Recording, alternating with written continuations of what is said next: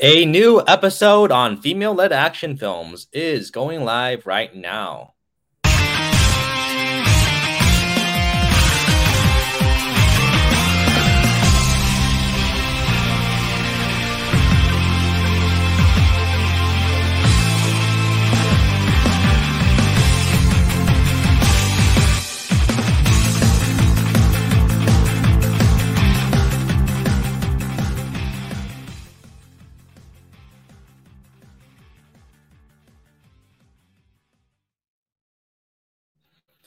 Hello and welcome back to another episode of Real Ranked. We're on episode 20 talking about female led action movies with the release of the 355.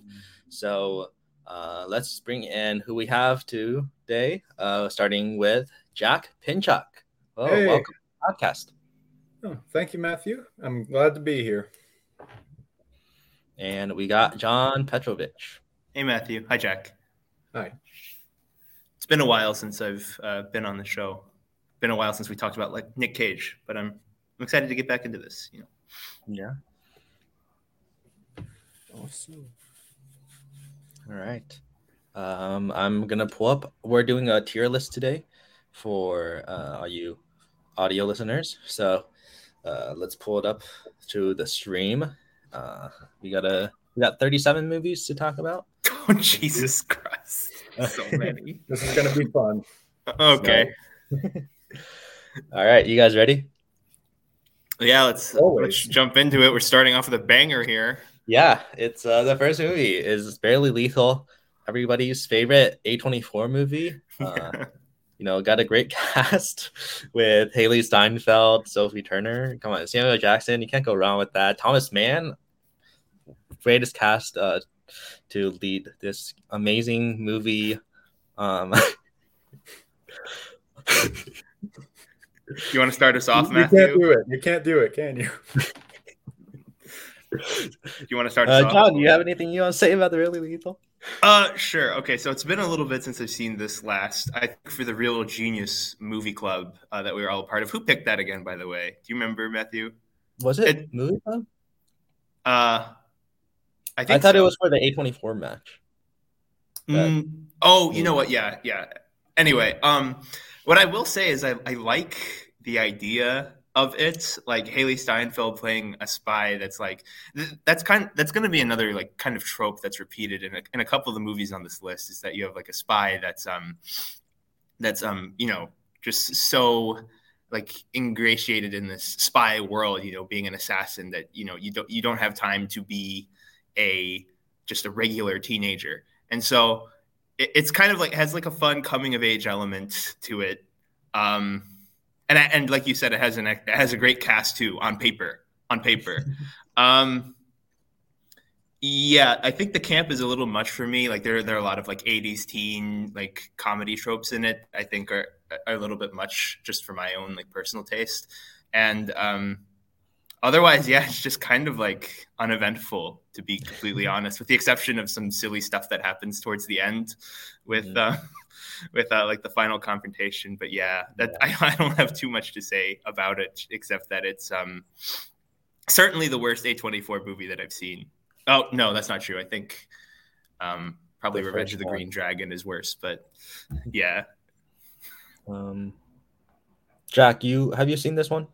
I have not, fortunately, by the sounds of it, but no, I haven't seen it. I don't want to go into spoilers then, but I think this movie is not good, but I think it's like you can have fun with it. I think like it's so bad that like it's entertaining. So like one of those, at least for me, and I always enjoy watching it. I think there's a lot of stupid moments, but it's great. Yeah, I agree. There is a camp element. I will say like I think I have it rated like 1 star on Letterboxd at the moment. If I watched this with like a room of 10 people and we were like all like maybe drinking or something and just like hanging out, yeah, this would be like way more fun. But not the kind of movie to watch like alone, during quarantine, trying to wait out, this horrible world that we're living in at the moment. So I agree. All right, let's put it onto the tier list then. I think it is really bad. But because I have fun with it, I would put it in C tier. Yeah, I wouldn't be willing to put it in F tier because I'm not willing to admit that there are moments that I didn't enjoy. But I'm not going to be so forgiving. I'd probably say like D tier because Okay. I'm fine with it in D tier. I know it's like it's not a good movie, but like you can have fun with it. So to get input into where it goes, he could just say S tier, and then we can like we got to put it in like You know, based on how we're describing the movie, what would you rank it? I mean, I could go S tier with it, but I'd like to save that for true masterpieces like Supergirl and Catwoman. All right, yes, that is understandable. Yeah. We'll see. All right. Well, let's move on to our next movie, Kill Bill, Volume 1. Jack, why don't you start off with this? This is my favorite half of the Kill Bill movies. Tarantino.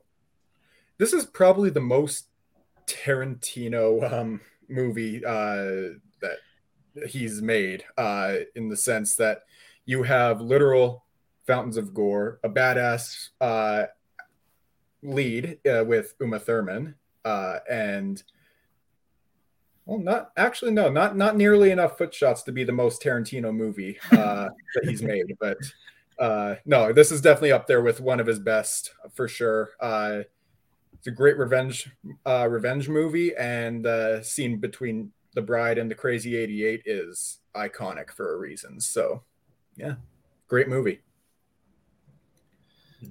John? Yeah, I can jump into this one. So I actually just finished a rewatch of this. I've been kind of watching it in installments because I've had a busy week.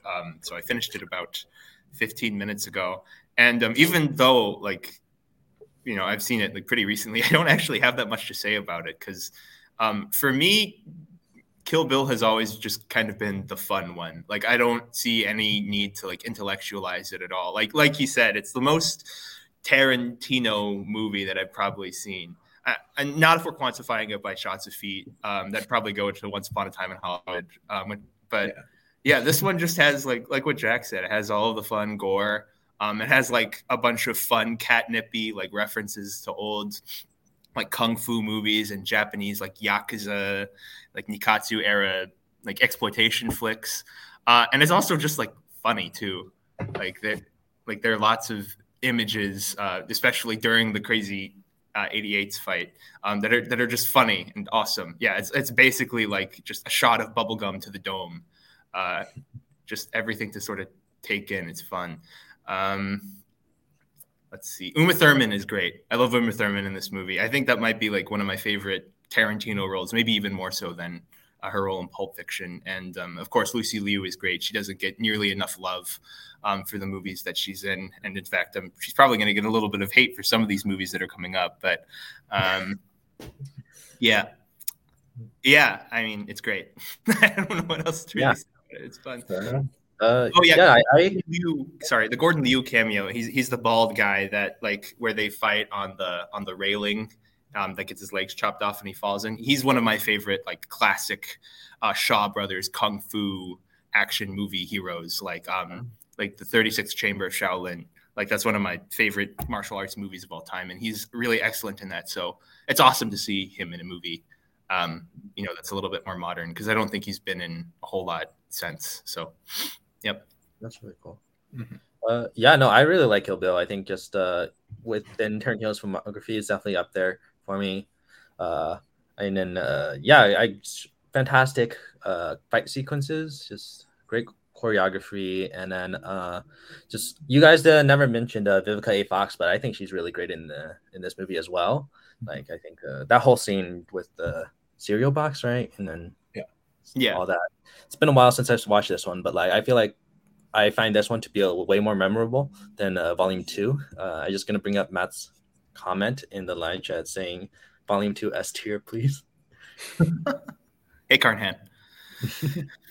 But there's so many memorable moments in this movie, and just the revenge plot line just works really well, and Uma Thurman's great. So yeah, apparently there's an alternative. I didn't know this until the other day when I was looking looking to watch it. Apparently, there's like the cut that was released in Japan is different. I had no idea about that. Do either of you know anything about like an alternative cut? The only No. different version I know is the Whole Bloody Affair, which is just Right. both movies as one. I Yeah. think. But Okay.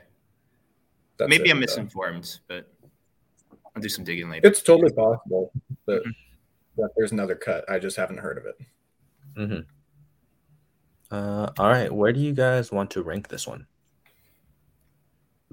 This one, as far as female-led action movies go, like this is definitely one of the best for me. So I'd say either S tier or A tier. John? Yeah, I'm sort of juggling between because I like this movie a lot. It's not like one of my favorite Tarantino films. Mhm. So I'd probably go with A tier just because without part two, it sort of feels incomplete. I really hate like judging movies like that Yeah. because like you Okay. could say the same thing about a movie like for instance Dune that just came out or like Yeah. Fellowship of the Ring, and like nobody would say those movies are bad just because like they're the first installments of like a bigger series. But yeah, I'd probably settle for A tier. I think that's a That's good fair. place for me to put it. Yeah. I mean, I think normally I would put it in A tier, but like what Jack said, in comparison to other female-led action movies, this is like, the best one, or at least was one of the best. It's like up there for me. But yeah, I don't know. I'm good with S or A. So if John wants to put in A, we can put it there. Jack, how do you feel? Good with whatever. Either works for me. Yeah, we'll put this in A tier then. Awesome. And then Albert is in the live chat saying, "Who Jack is here?" Maybe he said "Wow" or think I don't he's know. woo, That- yeah. Yeah. Woo. I don't know, but Yeah. I'm Yeah. here. All right. Let's move on to the next movie, or we could just move on to Kill Bill Volume 2 if we want to skip ahead to. Oh yeah, for sure. Yeah. That's Wherever fine this with is. me. I don't have much to say about that one either because that one, like you, it's a little bit fuzzy in my head. But Yeah. I haven't watched this one since I want to say 2019, so it has been quite a while, and I feel like it's just not as memorable to me. Like for Kill Bill Volume 1, I can mention so many different scenes and like different characters, and I just find Volume 2 to be more forgettable. So Yeah. I don't have a whole lot to say about it, but John or Jack, if you want to say something, go. Oh yeah, sorry. No, I was just gonna say, yeah, no, volume two is definitely the weaker half of the story for me. But there's still plenty of great action scenes. You get an awesome performance from um what's his name? Michael Madsen. I think he was pretty great in it. And yeah, so honestly, it's still really great movie. So I got nothing better to say about it. yeah, I'm gonna play the part of the well-prepared panel show guest and say that this is also like very fuzzy in my memory, and I can't really say anything great about it. I do think that in my own personal like experience watching it, a lot of things that happen in Kill Bill Volume 1 just sort of to me are more iconic. A lot of the images, the way that it's discussed in popular culture. I don't know if that says anything about the actual quality of the film or how it ranks next to Kill Bill Volume 1. So I'll refrain from giving it a tier ranking, but I do remember enjoying it when I saw it when I was in like 9th grade. So Okay. For sure. Yeah, like I still like the movie, so I would put it in B tier because like I don't think it's a bad movie at all. I just don't find it as memorable, so I would just put it in B. That's totally fair. I definitely put it one slot lower than volume one, whether it was in S or A, but I do think it's the weaker half, so I'm good with putting it in B. Okay, great. Let's move on to Birds of Prey then. All right. So let's start with John. Have you seen this one, John? I haven't seen it. Okay. Sorry.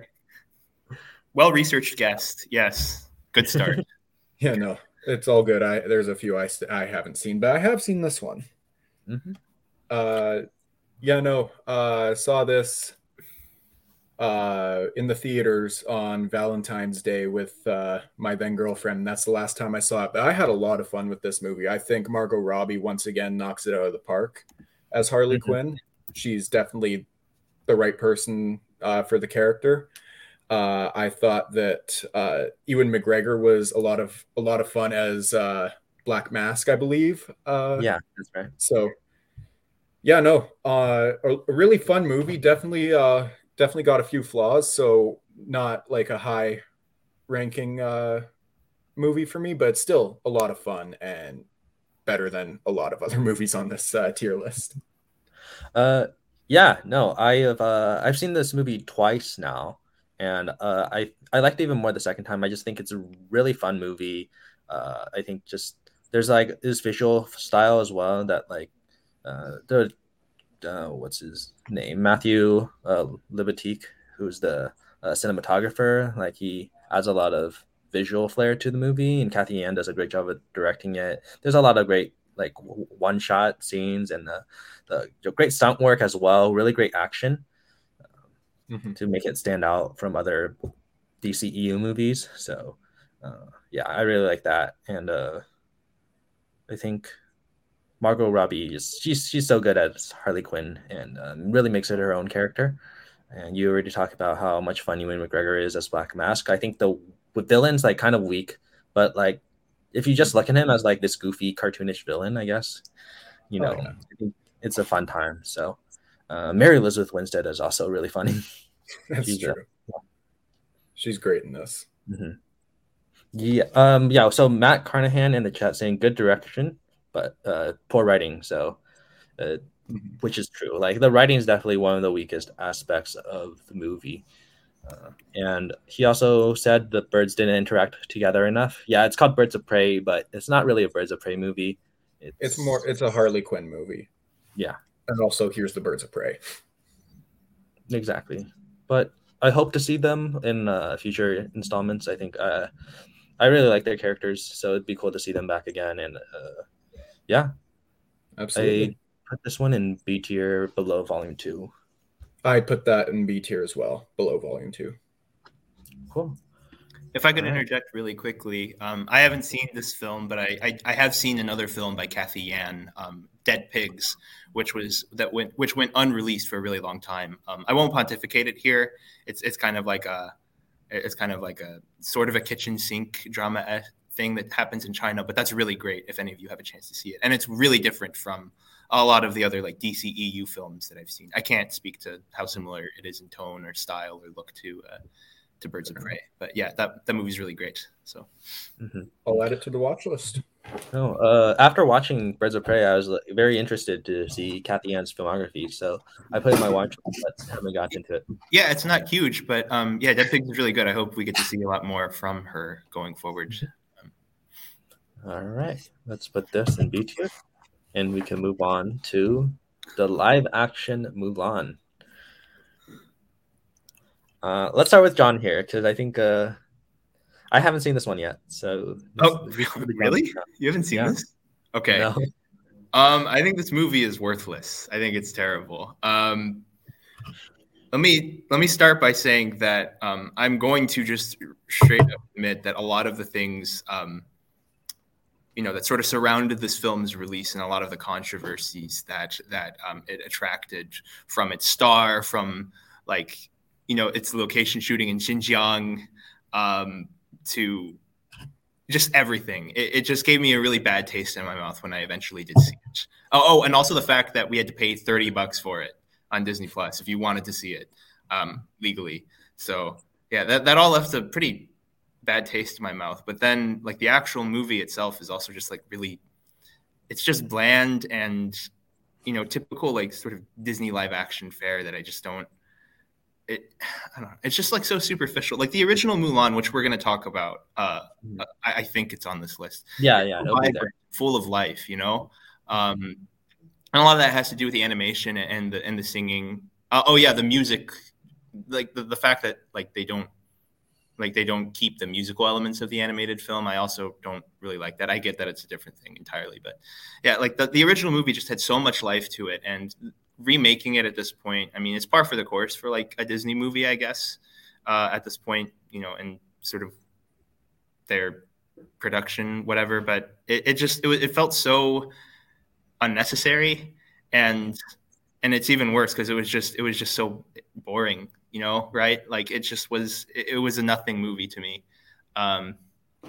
It just wasn't interesting. I thought it was like fairly poorly put together too, which was rather unfortunate. I'm thinking of the opening scene where Mulan is like running across the rooftop in their little like circular enclosure thing. Like it's just really messy. Like I don't know. There's so many great wuxia films out there, and some of them are on this tier list, but it just I'm rambling at this point, but yeah, it was just sad. One thing that I did sort of like about it is that it has a lot of actors that I do like a lot. Donnie Yen is in it. I think he doesn't do anything, but it's cool to see him in a movie. Jet Li too. He hasn't been in much because he's been like he's been struggling like with health problems for a long time, and he doesn't do like any of the fun martial arts stuff that I like him in. But I'm glad to see that he's there, and Chang Pei Pei as well, who I'm going to talk about a lot about later. But she also doesn't do much; it's just a bit role. But it's nice to see that they're like in movies, getting a paycheck, I guess. Zima is also in it, right? Yeah, Sima is in it too, and he's great in most things. Yeah, I'm glad they're getting well paid, or at least I hope they're getting well paid. Mm-hmm. So, yeah. Matt in the comments saying he thought Nikki Caro's direction was really impressive, and if you can get over the creative choices to remove the music. Yeah, I won't disagree with that. I was thinking like mostly of like the opening scene. I thought that was like really shoddily put together. Again, I did see it a while ago, so maybe I'm overlooking some key scenes. But yeah, sorry, Matthew. I know you do like this one a lot. Not the other Matthew, the one that's in the chat right now. So don't take it personally. Jack, have you seen this? I've seen about 2/3 of it, and then I had to go to work. But the stuff I did see, I thought was fine. More so in the in like the camp of the Lion King, like the remake of the Lion King, where I'm like, if you put it on, I'm not gonna be like, oh no, I'm not watching this and leave. Like I'll sit down and watch it, but I'm not gonna like actively seek it out.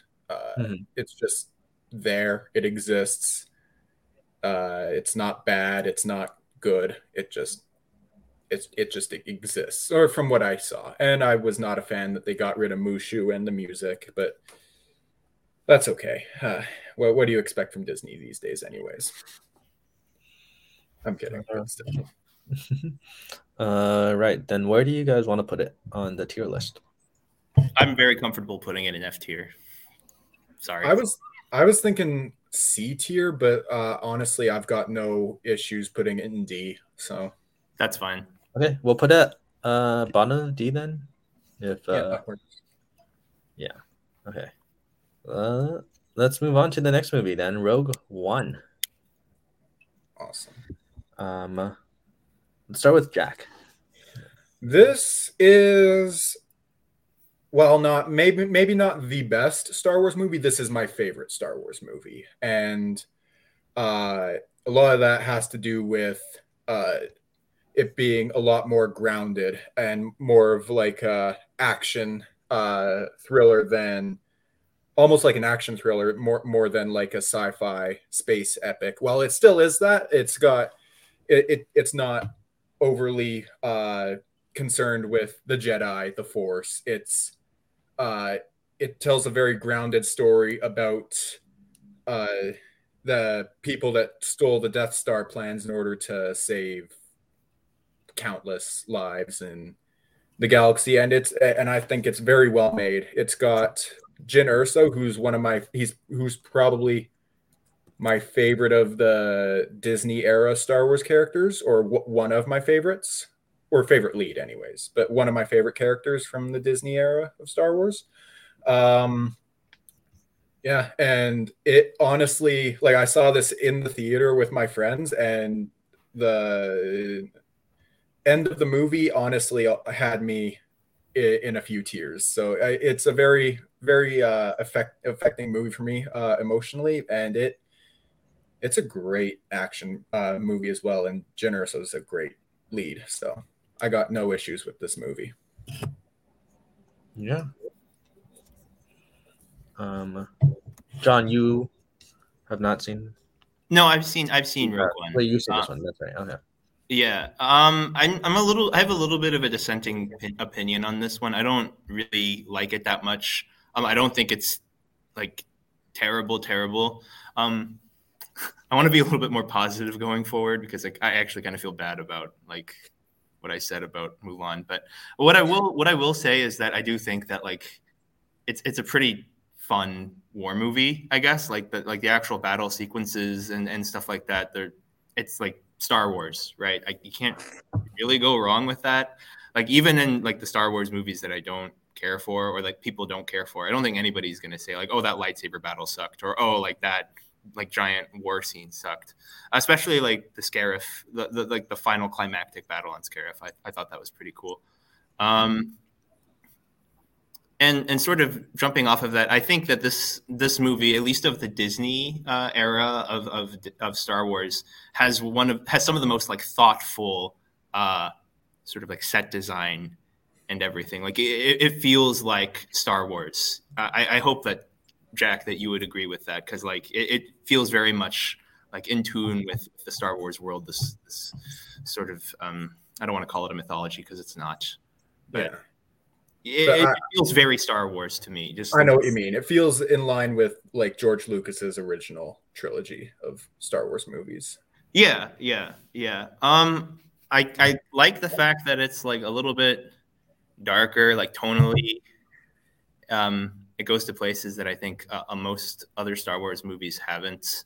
The original like Star Wars, like A New Hope, it's kind of funny.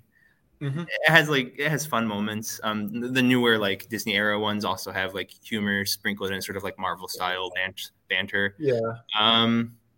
And this one is just kind of like a straightforward, like gritty men on a mission movie, which is cool. I'm always down for men on a mission movie. Yeah. The thing that sort of bothers me a little bit about not bother, the thing that like maybe doesn't impress me as much as some other people is that for a lot of it, I do think it looks like kind of ugly, to be honest. Like just the way that it's like shot and looks, it looks kind of drab to me. And I'm like a very visual person, I guess, when it comes to film. That's just sort of how my taste aligns. And it's also like, I don't know, just sort of like the internal logic of the film, just like for existing. It like the whole point of it, I hope I'm not spoiling it for anybody, it is to sort of like spiritually rectify like a plot hole in the original movie. And it's like, I just don't really care that much about that. So like, yeah, I like everybody in it, all of the actors too. This is another case of like people showing up, not really doing anything, like a ton of stuff, but like I'm just glad that they're there getting a Disney paycheck. Donnie Yen is who I have in mind, although Chirrut Imwe is like a better character here than maybe he is like Donnie Yen had in Mulan. How could I forget about Chirrut? Dang it. Yeah. The one with the Force. The Force. I'm the one with the Force. The Force is with me. Yeah. And Alan Tudyk's K9. Is it K9? K2SO. Oh, K2SO. Okay, my bad. Sorry. I like Alan Tudyk and stuff. Like he's cool. But yeah, a lot of things that happen in the movie besides that final battle, and then of course like the lightsaber igniting in the dark. It's just sort of like, I don't know, it just doesn't really stick out to me. It's just like very Disney-fied. Do you know what that means? You know what I mean? I know what you mean. Yeah. And that has a lot to do with it. It's also just kind of drab in general. So yeah, I mean, I don't really hate it. I don't love it. Yeah. It exists. I'd watch it gladly over Rise of Skywalker or Solo. So I guess you and I both. I mean, this is I think this is my favorite out of the Disney Star Wars movies. I don't know about you, Jack. Oh, absolutely. Yeah. Right. Okay. Yeah. But I really liked following all these characters. Like they introduced us to group of new characters, and we managed to. I think the movie does a pretty good job of developing them, especially with Jyn Erso. She's the main character, so I think the movie does a great job of that. And then there's just there's great action. I think Jyn Erso just as a female lead, she's great. I think Felicity Jones does a good job. But then all the action is also fantastic. I really like the third act and the battle on Scarif is phenomenal. Yeah, on Scarif. I'm so bad at planet names, but you got it. Same. And I also I really like the score as well. I think that was Giacchino that did it, right? Yeah, that's right. Yeah, he had a great score for this movie. Really captures other Star Wars scores really well, like John Williams, but does his own thing, and so it's nice that they were able to create this story just based on one line in original movie and create an entertaining movie, and absolutely. I have this in A tier, above Kill Bill. I would also put it in A tier above Kill Bill. Very personally, I'd put it as a low S tier just because it's what in my for this category, just because it's in my top 100. But I'm totally fine with putting it in the A tier. John, yeah, I don't want to ruin anybody's fun, so I don't have any particularly strong feelings about where it lands. Personally, if I were just ranking all of the movies that I've seen on this list on my own, I'd probably put it in C tier, maybe low B tier. But I'm fine people putting it in A tier, like A tier below Kill Bill. We can put it below Kill Bill to compromise. I think that works. Yeah, sure. Totally. Yeah. All right. It's fine. So here we have Mockingjay Part 1, right? But I think let's just start with the first Hunger Games. Or is that Part 2? I think that one's Part 2. That's Part 2. Yeah. The font's really small. I can't remember all the posters, but we'll start with the first Hunger Games then. Let's just go in order of the Hunger Games movies since that's easier to talk about. Totally. All right. Works for me. Yeah. All right. Well, so the first Hunger Games, I don't believe I've seen this since theaters, actually. Really? But I read the books, and so I was a big fan of these movies. Like they meant a lot to me as a kid when I first watched it in theaters, and I think Katniss Everdeen is just she's a great female lead. I think Jennifer Lawrence does a great job, and also I really love the supporting cast as well. I think just the adaptation, I think, did a good job of just putting it on screen, and I might have more to say later, but I'll let Jack. You can go ahead. For sure. Yeah, no, it's between this and The Maze Runner for my favorite fandom YA movie, but I'd probably go with this. A lot of that is because Jennifer Lawrence is a great Katniss Everdeen. She is really, really great in the role. But the supporting cast is also awesome. You've got a fantastic villainous performance from Donald Sutherland. Less so in this movie, but it comes up in later installments. But I think he's great in his small role. I love Stanley Tucci as Caesar Flickerman. I think he's just a whole lot of fun in these movies. Peeta, Josh Hutcherson as Peeta is always pretty great. Oh, and I can't forget Woody Harrelson, who's great in everything he's in as Haymitch Abernathy, who's probably my favorite character in the franchise. So I really like this movie a lot. I saw it with my parents when it first came out on Blu-ray, and yeah, that was one of the that's a movie watching experience I'll definitely remember for quite a while. Mm-hmm. I also really like Lenny Kravitz at Cinna. I think that's yeah, he's great. Uh, John, or do you have anything to say about these movies? Sure. I can't comment too much because it's been a while since I've seen this, and this is also the only Hunger Games movie that I've seen. So Okay. if we're gonna keep talking about the other movies, this is the end of the line for me for a while. But Okay. yeah, I I mean, I read the Hunger Games, I guess, like shortly before this came out, sort of in anticipation, and I liked it enough. I can't really comment on how much I liked the books because it was so long ago, but I would basically agree with what you guys have said. I think like Jennifer Lawrence, Katniss Everdeen is really great casting, and she's really good in it. Just from the clips that I watched to sort of remind myself. Yeah, I need to get better about like talking about the actual female action stars in this. I think I haven't done that for like the last 2 or 3 movies, but and the supporting cast as well, especially Woody Harrelson. For whatever reason, whenever I think about Woody Harrelson's like performances, that Haymitch, right? That's his name. Yeah. That one always comes like to mind as one of the first, and Mhm. probably for a good reason because he is very great in it. Stanley Tucci too, he's fun. Stanley Tucci is good in everything. I saw him Yeah. in a movie Big Night, and he plays like this very like over the top Italian man, which is awesome. Yeah, I love it when he goes, big. Yeah. Like it's here. Like the concept of the Hunger Games and Panem and everything, I think is like, I don't know.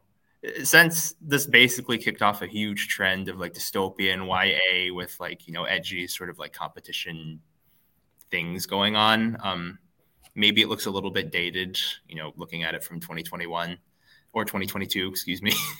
But yeah, I liked it enough, I guess. I definitely need to rewatch it and also watch the sequels because I've heard Catching Fire is better. At least that's what I've been told. Yeah. That's my favorite one. Okay. We'll get there. Um, Oh, but just before I gotta acknowledge I believe her name's Elizabeth Banks. I might be getting the actress wrong. yeah, that's right. As Effie Trinket.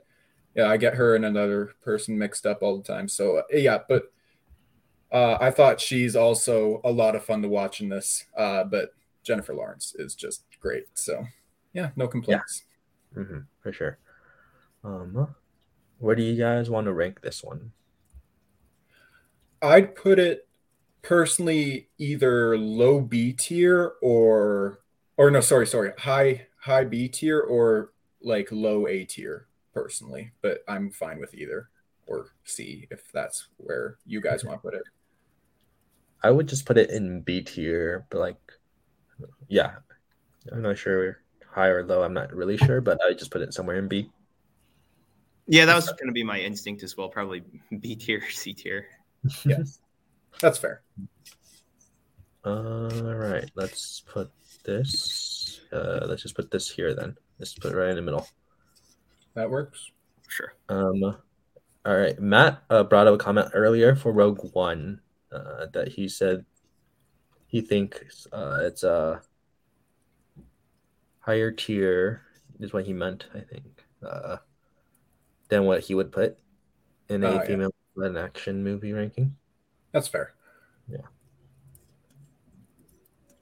I'm not sure I interpreted that comment correctly, but that's all right. I don't understand what he's saying.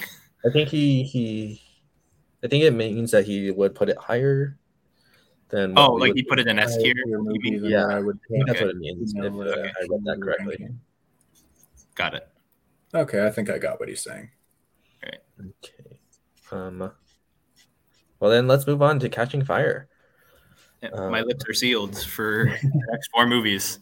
Have fun, or 3, or is it 4? 3. It's okay. 3. Okay. Yeah, this one. I mean, the Hunger Games movies. I just haven't seen all of these since theaters, but I remember just liking this one a lot more, and I really like Sam Claflin and what's her name? Joanna. Joanna. Yeah, Joanna. Gina Malone. I think I really like their casting as the new like big, Finnick and Joanna, big characters who show up, and I think there's a lot more suspense in the like the actual Hunger Games, like with these victors all coming back, and I think what Mags and Yeah, Megs, and Iris, BD, like all those characters, I feel yeah, like they do a lot of they do a great job of showing us their character. yeah, for sure. Mhm. And I think Philip Seymour Hoffman is always fantastic. So Mhm. gotta throw him out there. But no, he's great. But once again, Jennifer Lawrence giving a great performance in this. So, Mhm. but my biggest thing with this movie that probably why I like the first Hunger Games more is because in this movie, well, in the first movie, when it's the actual Hunger Games, I feel more like actually like it's got my attention a lot more in the first one when they're in the Hunger Games versus when they're in the outside world. But when they're in the outside world, that's got my attention a lot more than when they're just back in the arena Mhm. fighting the other victors. But once again, like it's still a great action movie, a great female-led action movie. So I've got no major issues with it. Yeah, no, yeah, I really like this one, and just the setting of the new Hunger Games, like makes it an exciting environment and like all the Mm-hmm. twists and stuff. So The this one I would put plot. in A. This one I would put in A, but I don't want to. Yeah. I don't know. I mean, personally, I put it below the first Hunger Games, but I'm fine with putting it in like the Okay. highest B tier spot or lowest or like in A tier if that's where you want. I think we can put it in. Not wrong movie. I think I'm okay with putting it in B, but we'll put it there then. For sure. That looks so wrong to have a Hunger Games movie ranked higher than Kill Bill. Yeah, the it optics, does. the optics of it just looks Well, weird. there's a Kill Bill movie that's still our So, highest rank. So That's fair. Fair. Okay. um, uh, all right, let's move on to Mockingjay Part One then.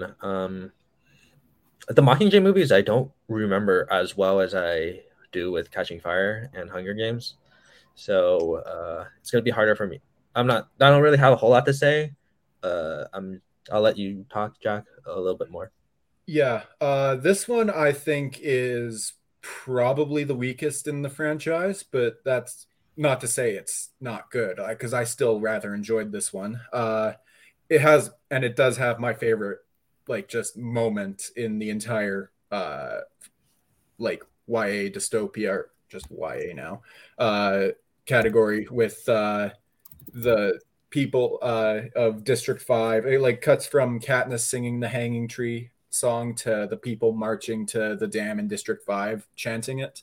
Mm-hmm. Saw that in the theater on like a day pass from the hospital with my mom, and it like goosebumps every time I watch it. So I love that scene, but no, this one's probably the weakest of the franchise for me. Uh, I find it a little slower, but I mean that's what it has to be. It's the first half of the last book, so and the first half of the last book is quite slow. Mm-hmm. So I think they did a good enough job adapting it, but still lower, probably C tier for me.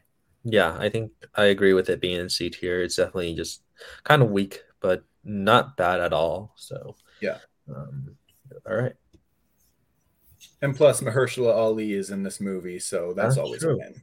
I Yeah. literally had no idea. So He's love. got like 4 lines in this movie, Oh, maybe. It's also introduction of Natalie Dormer, right? sorry. True.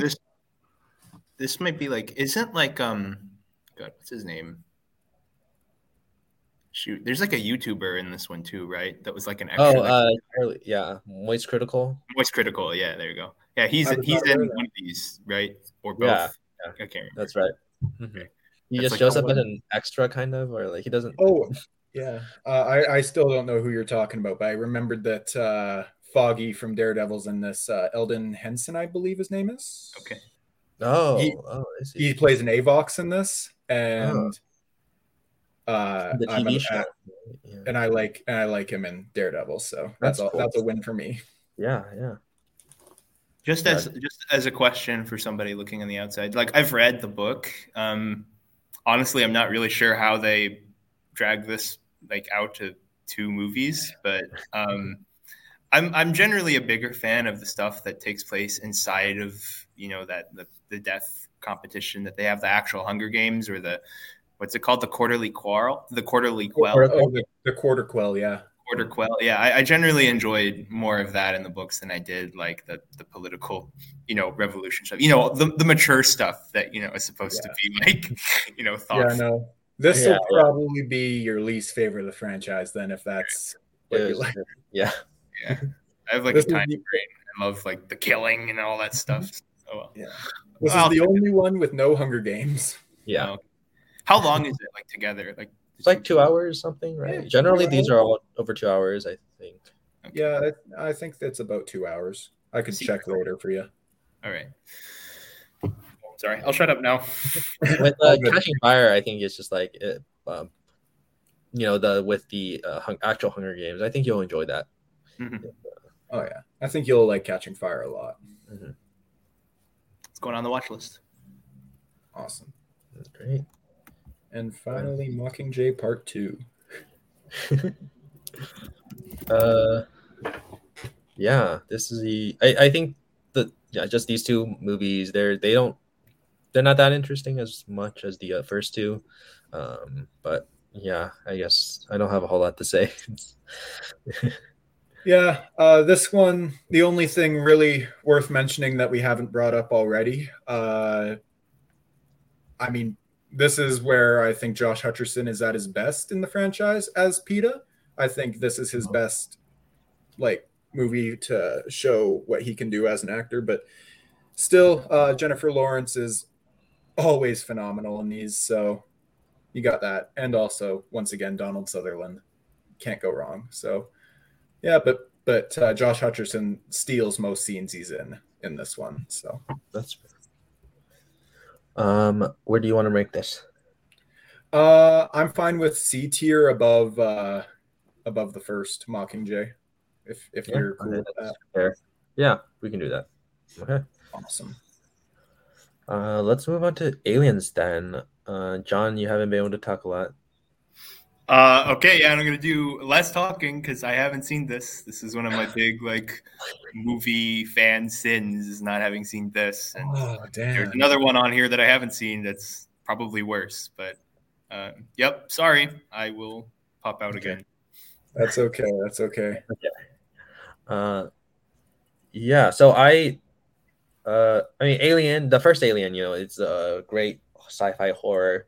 And so, coming back with a second movie, where they basically turn into action, I think works really well. I think Sigourney Weaver is one of the best female leads in an action movie. I don't know if you would absolutely agree with that, but yeah, she's just great as Ellen Ripley in both movies. And I personally like this one more than the first. I think it takes what I love about the first one and I kind of pumps it up, and I really like it a lot. There's so many cool and exciting scenes with the xenomorphs, and I think oh wait, also I forgot to mention that this is our first number in the Orange Cat Counter. This is our first one. Yeah. Oh yeah. Third, I think. This is the first one we're talking. Oh yeah, we forgot to bring it up. So yeah, the fourth one with the 3 Hunger Games movies that Buttercup appears in, and so we got Aliens now with Jonesy, one of the most iconic orange cats. Oh, absolutely. But yeah, I think Ripley and Newt, great stuff. Awesome. Jack, do you have anything you want to say about Aliens? Other than lock your door because you said Aliens is better than Alien and Kirk is coming to kill you. No, I love this movie. I personally prefer Alien over Aliens, but you can't go wrong between them. I do enjoy this one quite a lot. I think Bill Paxton's great, and Sigourney Weaver, Oscar nominated for this movie, by the way, uh, Oh, is great. Like she is uh, the female action hero, or has been for I don't know how long now. 1986, I think this was. So like this yeah. is she's like the go-to person for badass female action hero. So and I think this movie is like phenomenal. So yeah, I got no issues with it. Where do you think you're This is one of I think this one's my first S tier for me. That's fair. I have no issue putting this in S tier. Okay, great. I mean, John, I'm sure you've heard so many great things about it. I'm sure you're okay with us putting in S. Yeah, I would be. I'm comfortable with that. Fair I enough. love Alien too, so Yeah. not like as in the movie Alien as well, not Alien Yeah. 2, which I guess. This is Alien too. Yeah, yeah. So All right. So the next movie we're gonna talk about is Aeon Flux. I think I'm the only person who has seen it. Yeah, I have not seen it. I haven't seen it either, and I wasn't even aware of its existence. But just looking at stills, reading like the plot synopsis, and looking at the Letterboxd score of 2.2, this looks like some sci-fi bullshit that I would be into from the 2000s. So I am excited. That's going on the watch list right now. I have nothing to really say about this movie. I watched this in 2019, and now I have no reason to want to rewatch this. I was just like, I should watch more Charlize Theron. She's good. Charlize Theron's always great, and we'll talk about more in another female-led action movie. But in this one, I just think the movie's just so bland, and like the action's fine. It's watchable, but like I don't remember anything about it. So if you want to check it out, you can, but it's not good. So yeah, one I heard about when it came out, and then immediately forgot it existed. Hey, and like I think there's some interesting world design, but like the story is not interesting. I wouldn't go as far as to say it's an F tier movie. Like it's not like it's one of the worst movies I've ever seen, and I feel like I don't know. There might be stuff here that I would actually put on F. I don't think I wouldn't go that low. I don't know whether I should put it below Mulan because I haven't seen it, so I'm not sure how. Go for it. I mean, so just looking at it, just looking at like the poster art, this looks like something that's like fresh to be reclaimed by like those, like weird vulgar auteurist people on Letterboxd that like love Michael Bay and like movies and Resident Evil. So also it's directed by Karen Kusama, right? I'm reading that right? That's right. Yeah. That's the Jennifer Body. I haven't seen that, but Jennifer's Body is great. I've seen her debut film, Girl Fight, with Michelle Rodriguez, and that's a fun little indie film with some pretty solid like martial arts boxing stuff in that. So let's shout out our women directors too, right? Yeah. We have there's Kathy Yan, Nikki Caro. We got a good collection of these movies that are directed by women. So, you know what? Just let's put it in F. I think I'm just gonna put it in F. That's fair. I don't have issues with that. All right, let's move on to Black Widow then. All right. I haven't seen it, so that was close again. I promise I've seen some of these, I swear. Jack, you want to start? Sure. Yeah, no, this movie's pretty good. It's not my favorite MCU movie that came out last year. It's not my second favorite either because that's Shang-Chi, but which is great.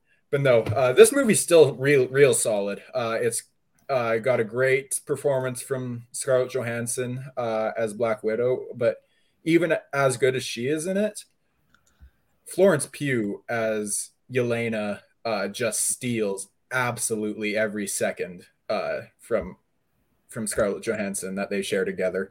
Like it's like she's just the best part of this movie by far. It's not close, for me, Yeah, anyways.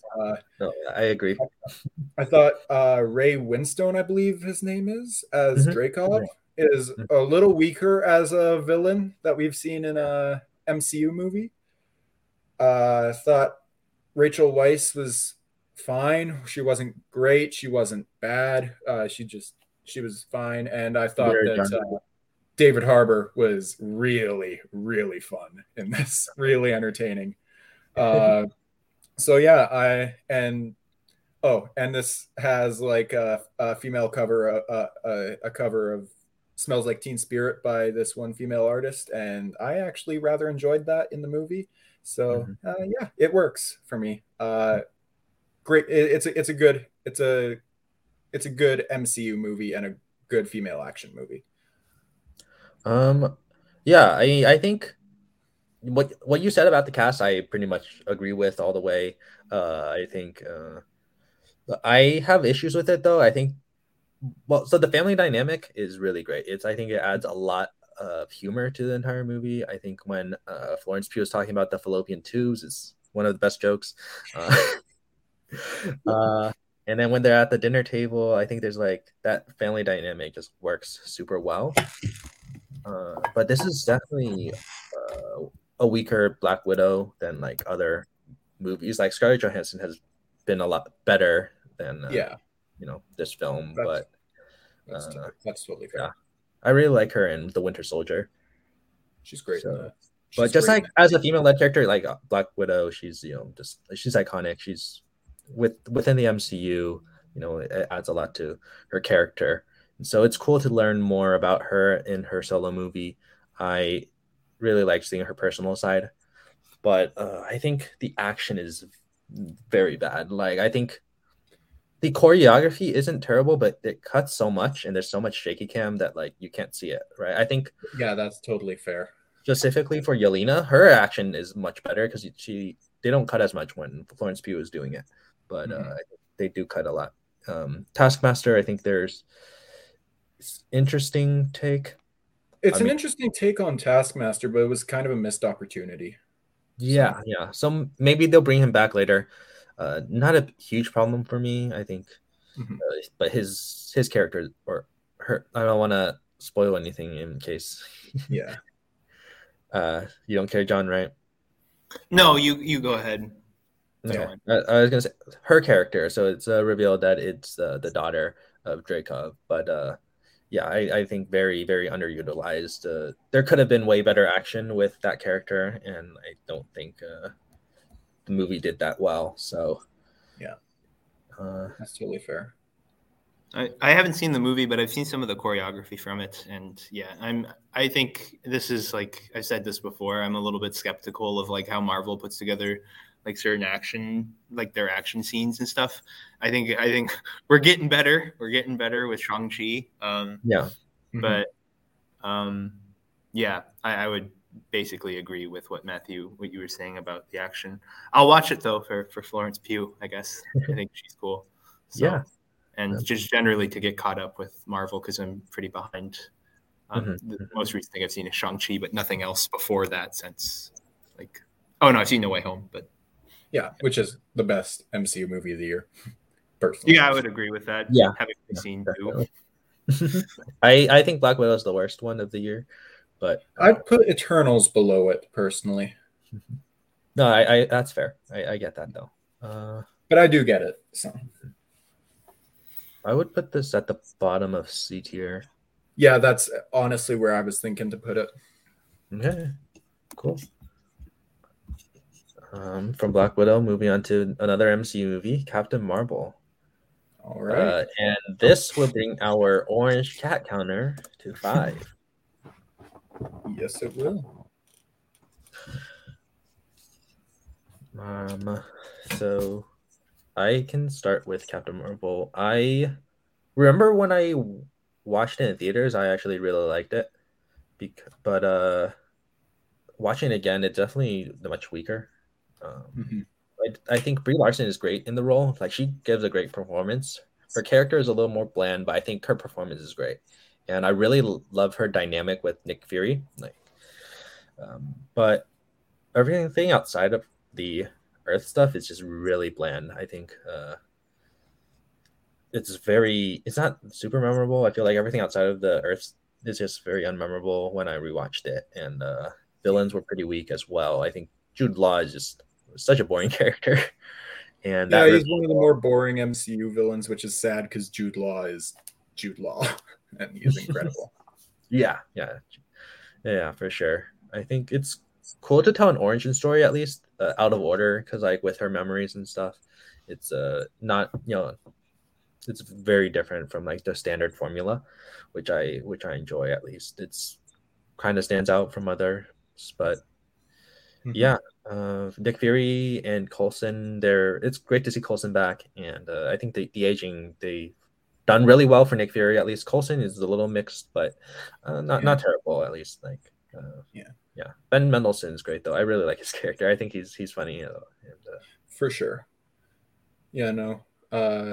I think Ben Mendelsohn's also great, but Brie Larson, the first time I saw it, wasn't a huge fan of her in this movie, but after watching it again fairly recently, I honestly liked her performance a lot more. I thought most of my issues with her performance the first time around were more issues I had with like the writing of the movie. But then again, it's another MCU origin movie, and for that, and out of those movies, it's probably my least favorite. But it's probably bottom tier MCU, but it's still pretty solid. Like it's nothing to sneeze at. But there are definitely issues with it.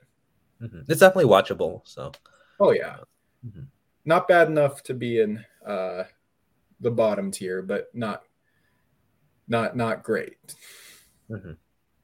Yeah. What about you, John? I have seen this one. I'm back. Hello. Yay.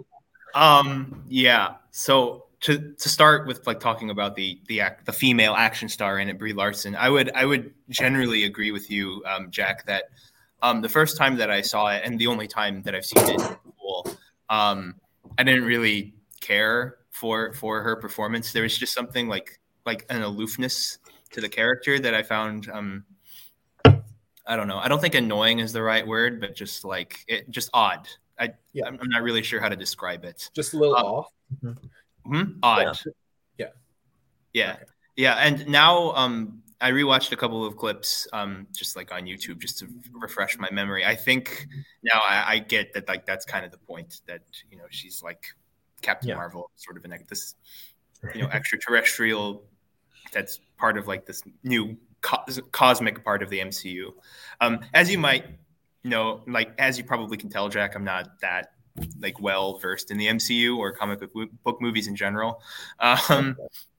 But yeah, so funny story. I saw this movie in theaters. It was at a time when I was like, I wanted to try and see everything new coming out, and I went to like an 11 o'clock showing for this on like a Tuesday. And I was in the theater with like one other person. I'm like, what am I doing here? What am I doing? So yeah, that's why I don't like try to, see every new thing that comes out in the year anymore. It's that specific experience. Yeah, I think it's just kind of, like you said, bland and unimaginative, even by like Marvel standards, I'd say. But even with the like Planet of Hala, like I don't think anyone remembers that place as well, Yeah, I think it's cool. Like, I enjoy it when Marvel, like, it sound like such a noob. I like it when Marvel goes to like, these other planets and explores like, the space cosmos part of the MCU. And with regards to that in this movie, I thought it was a little bit disappointing. Like there's a lot of like reference humor in it that I thought was just like more annoying than anything. I'm thinking like an example of that is the Stan Lee cameo. This is like the first Stan Lee cameo after his passing, right? I think. Yeah, because I remember the opening credits was all filled with Stan Lee, so this was Wait, and it's quite touching because like losing Stan Lee, that's an enormous loss, to like the comic book community and just in general. But like it's couched in like a Mallrats reference, and it's just like, I don't know, it's just not really that funny, and it's a little bit annoying. Yeah. Like this like whole 80s nostalgia reference humor thing that's happening in movies a lot now, especially with like Ghostbusters Afterlife and stuff, which is a movie that I thought was fine. I didn't love it, but it was okay. Yeah, that's not really my speed. I do think this movie is pretty interesting because of like the relationship that it has with the United States Air Force. Like I think it's something that a lot of people don't consider when they watch MCU movies is like how like deeply ingrained the filmmaking is into like the military industrial complex. That sounds so stupid and pretentious, but like the relationship that Marvel has with like the U.S. Army, I think is really fascinating to read about and how it affects like the finished product. Yeah, one of the dominant memories I have of going to see this movie in theaters is the Air Force recruitment video that came on right before the movie played. I'm not sure if that happened if you saw this in Canada, Jack. I saw it in Canada, so that didn't happen. Yeah, but I that caused a little bit of maybe a minor controversy a little bit when it came out. Yeah, just generally an interesting thing to read about, like the U.S. military's relationship with Marvel movies and how they get made and what in the script like gets supervised and stuff. It's really fascinating stuff. I'll have to check that out. Mm-hmm. Sure. Okay, so let's put this on the tier list. Oh boy. I think Go ahead, Matthew. I will put this. I'd put it C tier below Black Widow, but I'm okay with it in D. So yeah, like I'd put it. I don't know if I could put it in D tier, but like, it's not like. Yeah, I'd put it like bottom C tier because I don't think it quite deserves to be on D tier. But yeah. We'll see. I think upper D tier was probably where I'd put it, just because like it's a Marvel movie, like it's not going to be poorly made, right? So yeah, that's true. Yeah, probably bottom or top of D tier, bottom C tier. Yeah, I'm not going to raise hell about where it gets put. I think let's just put it there then. I think that's okay. Works for me. Because Jack and I both would put it bottom C. That's fine with me. Yeah, that works. All right, let's move on then to the Charlie Angels movies. Looks like I'm out of the game for 2, maybe 3 movies here. Hey, I'm right with you there, Jack. Have you seen these, Matthew? I've seen all of them. Yes. Right. So before the 2019 Charlie's Angels came out, I was just like, all right, time to watch the 2 Charlie's Angels movies, like I did with G.I. Joe when Snake Eyes came out. I was just like, let's do this, and I feel like it's dumb. Like they're stupid movies. I think there's fight scenes, and I'm sure you can enjoy them. The main group of girls, Cameron Diaz, Drew Barrymore, Lucy Liu, they have great chemistry together and great action scenes as well. So it's fun to see them together on screen. And yeah, there's like I don't care about it all that much, but it's definitely watchable. Like I think if you guys wanted to watch it, you guys should watch it. Sam Rockwell's great. He's always enjoyable. So not a movie that I connect with, but I think there's fun. I haven't seen these, but I have seen like clips from like action scenes from them. I want to be able to place them in like the films, but which one has like the dirt bike race scene in it? Do you remember? I remember it was the first or second. They kind of blend together for me. Okay, well, I've seen that, and I'm not gonna say that it's like a great, well put together scene, but it has like that very loud, like visual 2000s look that I'm like recently I've started to for sure towards taste wise. So and I've also seen like clips here and there where the wire work is like very obvious and stuff. Yeah, and I don't know, I'll watch them. I doubt I'll find them like great, but yeah, there are probably worse things to see. Between the originals and the new one with like Kristen Stewart, which cast do you think is better, or which one do you like more? I think I like the original cast more. Okay. I think I like the original cast more for sure. That's fair. I've heard Kristen Stewart's good in the new one, but I haven't seen it. So She's good. She's good. But I mean, once we get there, I'll talk more about it. But yeah, I think the action's very not realistic at all, but it's fun to watch. So it's like, if you enjoy that, you can have fun. So,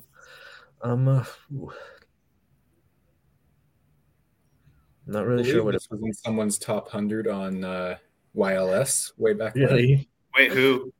I think it was Jake's. Okay, Marangoni. Yeah. Okay. Yeah, I can see why people enjoy it. Yeah. So like it's one of those movies. It's like a very 2000s cheese. Like I'm sure there's enjoyment out of it. So I wouldn't put it in D tier. I would put it in C somewhere, but I don't know where exactly. I would just put That's all you, Matthew. I got no info whatsoever. I'll just put it bottom C just because I don't really like it that much, but like I can see why. There's that 2000s charm to it. So I haven't been on a tier list. I like the chill vibe of it, where like there's no pressure to be like, obviously. Yeah. You don't have to watch all the movies. Just like talk about the ones that you've seen, and just hang out while we talk about the ones that we've seen. Kind of just like pitching it to people. Yeah, it's fun. Yeah. Okay. Well, so Albert's in the live chat now. He said Catching Fire should have been A tier, SMH, or even S. Yeah, when I said that, like I've been told that this movie is better than Hunger Games, I was specifically thinking of Albert. So yeah, that recommendation will place it higher on my watch list for sure. All right. Well, so Full Throttle is just like it's very similar to the first one. Just it's not as good, and the CGI is definitely more dated. It's very over the top as well. So if you like that, I'm sure you'll find it fine. It's fighting is also very repetitive from the first one. Like the fight sequences, they're just like very very similar. So that's the main reason why I'd drop this one to D tier. I would put it below Barely Lethal because I have more fun with Barely Lethal. Fair. But yeah, I wouldn't recommend Full Throttle, but I'd recommend the first one. So cool. Yeah, and then the remake, it's a requel, I guess. It's not really. It's kind of a sequel, but not really. I don't know. I don't really know exactly what it is, but it's also these movies are just like they're popcorn movies. You can have fun with the action sequences, but I feel like a lot of new action movies, they do a lot of shaky cam, and I feel like that's an issue I have with the new one. But I do really like Kristen Stewart, Ella Balinska, and Naomi Scott. I think they bring a fun energy to the movie, and they're just entertaining on screen. So yeah, I was a fan of Naomi Scott after Aladdin. I think she was definitely the standout in that movie. So it was cool to see her in this, kind of in a very different role. But yeah, I mean, these female leads, they all do a great job. And Ella Balinska, I think this is like her first like big role, or just like her first role in general. So yeah, I think she did a great job for sure. She definitely stood out to me. But I think the script is really bad. It's very heavy-handed in the messages. Like there's the opening scene, Kristen Stewart is like tied up, and like she just has like this whole speech about like woman empowerment. It's very preachy. So it's just like I feel like if the script was handled a little better, it would work a lot better as a movie.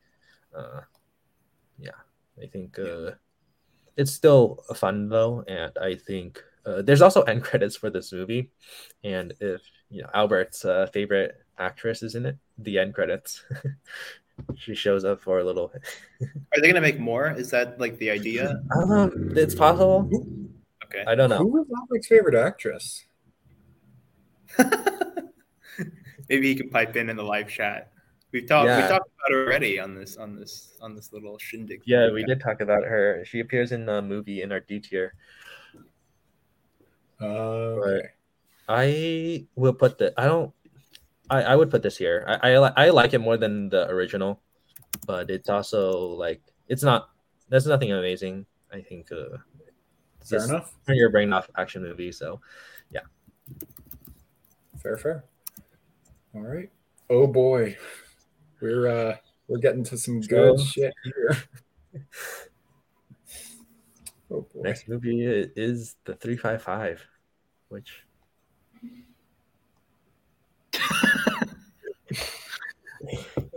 This is what this show is celebrating, right? Anybody want to go first? All right, Jack, let's start with you. All right. I predicted about 2/3 of the movie after watching the first trailer. I think that says quite a bit. No, here's the thing. There's popcorn flicks that you can turn on and have a good time with. And then there's the 355.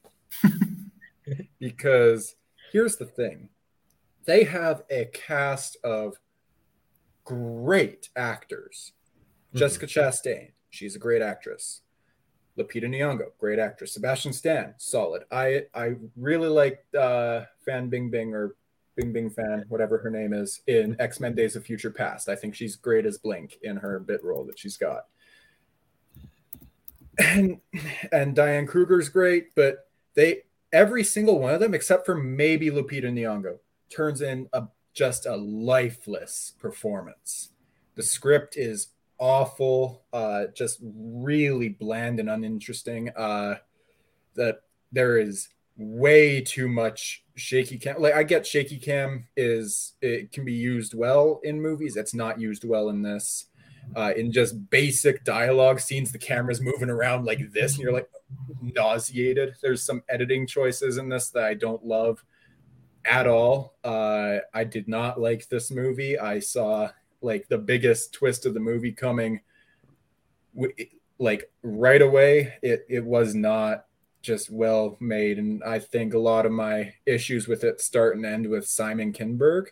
I just don't think he was the right person to direct this. I don't hate Dark Phoenix, but I do hate this. So, yeah. John, what do you? Well, just to answer, since Albert hasn't chimed in yet with his favorite actress, the answer, of course, is Yifei Liu, right, from Move On. Anyway, I unlike you, I hate Dark Phoenix, but I hated this movie more. I agree with you. The biggest complaint that I have about this movie, well, first, it's just kind of like not that interesting. Again, it's just like, I don't know. It's just kind of lifeless and unimaginative. But my biggest complaint is that it is certainly the cast, because it's amazing. Oh, did we lose Jack? No, I think he just turned out. He had to. He's back. Sorry. Yeah, no worries. Yeah, it's just the cast and what they do with it. Like, if it was just like sort of an unimaginative, like John Wick exploitation sort of action movie that would be dumped on like Netflix that I'd watch in the background while doing homework or something, I'd be fine. I'd be like, whatever. But this movie has like, one of the greatest like cast assembled for like a female action movie in recent memory, I feel like. Yeah. Right? Because you have Jessica Chastain, you have Lupita Nyong'o, Penelope Cruz, Diane Kruger. I mean, these are all great actresses, like Jack said, but they're also like great action movie stars, or have the potential for, like, Jessica Chastain has cut her teeth in action movies before. I don't love all of the movies that she's been in, but I think she's great. Lupita Nyong'o in Black Panther, like, I think she's a great action. She can be a great action heroine. She was in like a fun little Australian zombie movie. That's right, Little Monsters. Little Monsters, yeah, which wasn't great, but like she's fun in it because she doesn't get to be in a lot of things, right? Like, I think I read somewhere that after her Best Supporting Actress win in 2012, like she's only been the lead in like 5 movies. That's like 5 movies in like 10 years, and this is like. Which is sad. Yeah. Really crazy. You have an amazing, like, even Penelope Cruz, who I don't think is in like. She's not a big actor. I don't think she's been in any action. I don't know. I can't think of any. No. I can't think of like action movies that she's been in. I can check while I'm talking here, but like she was really good in this. Like I thought she was like fun, and well, she wasn't really good, but I think like just She from what was my happened, favorite part of the yeah, movie. Her character was my favorite. yeah. That's fair.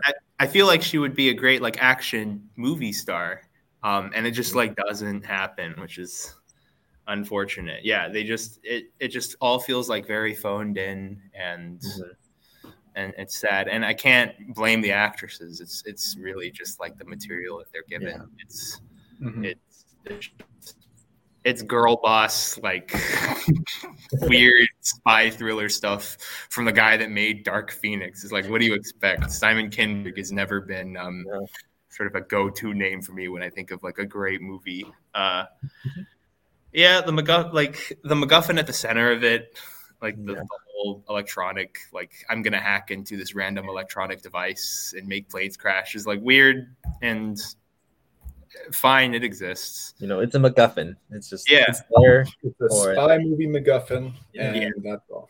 And like Jack said, like the action isn't like I would be complaining less if the action were like great, and it's not. Going on. Yeah. For a big movie like this, you know, that gets released in theaters, like it should be better, and with like a talented cast too. Like Jessica Chastain, like she knows what she's doing when it comes to like doing action movie stuff. And it's just like it's just not that great, and it's edited in like a nauseating way. I agree. Yeah, it's just sad. There is one scene like when like they have like Lupita Nyong'o's boyfriend, I think, or like like fiance or husband, love interest is like on the TV screen, and then Penelope Cruz's family is on the screen. And Bing's father is being held at gunpoint. Like I feel like if there was any point in the movie where you have like these excellent actresses get to show like just a fraction of their immense talent, it's probably there. And I think that was like the one scene that I was like, okay, yeah, this is good.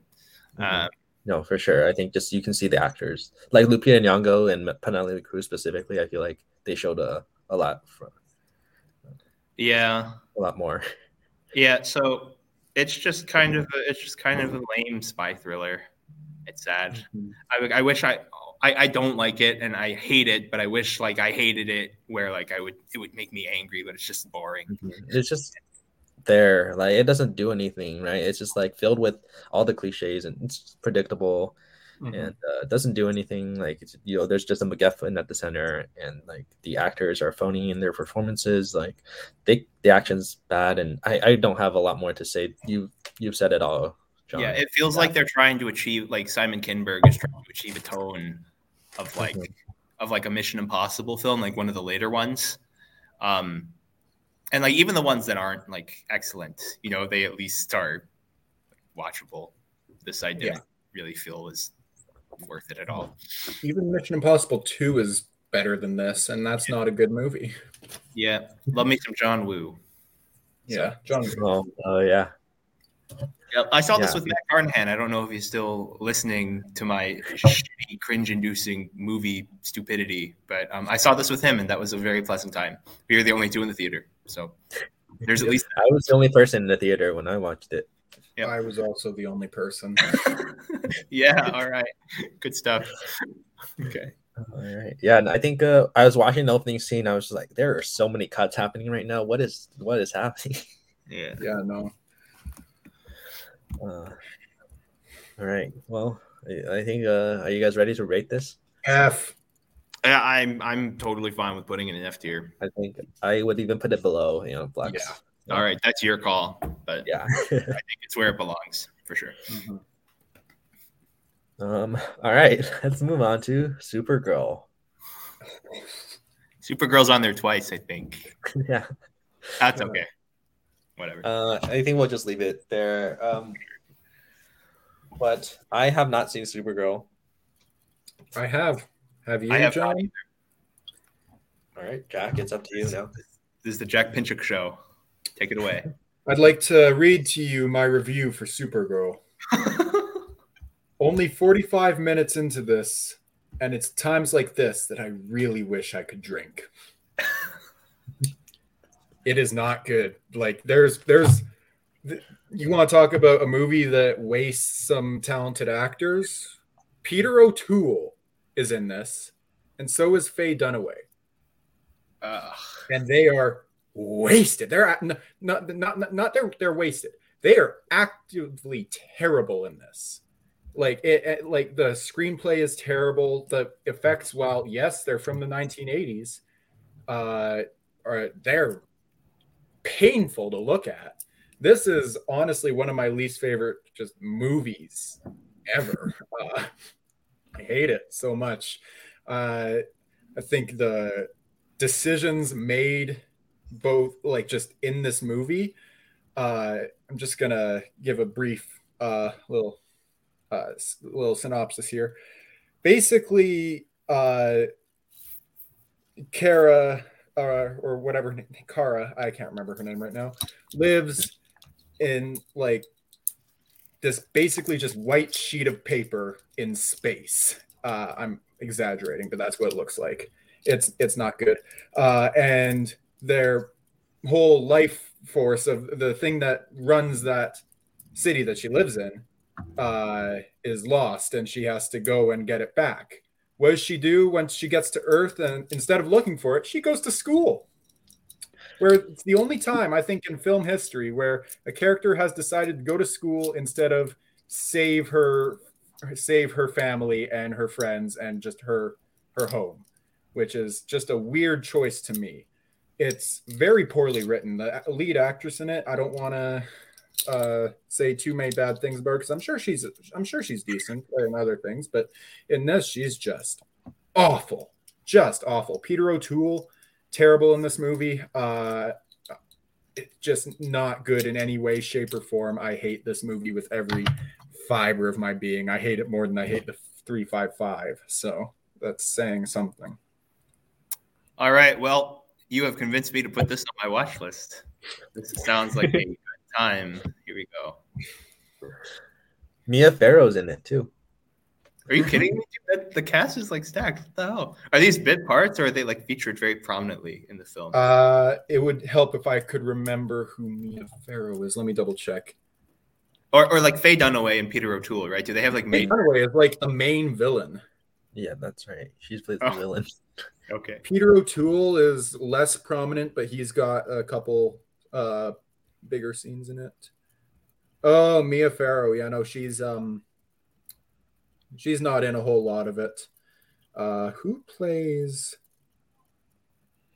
Lucy Lane. There she is. Nope.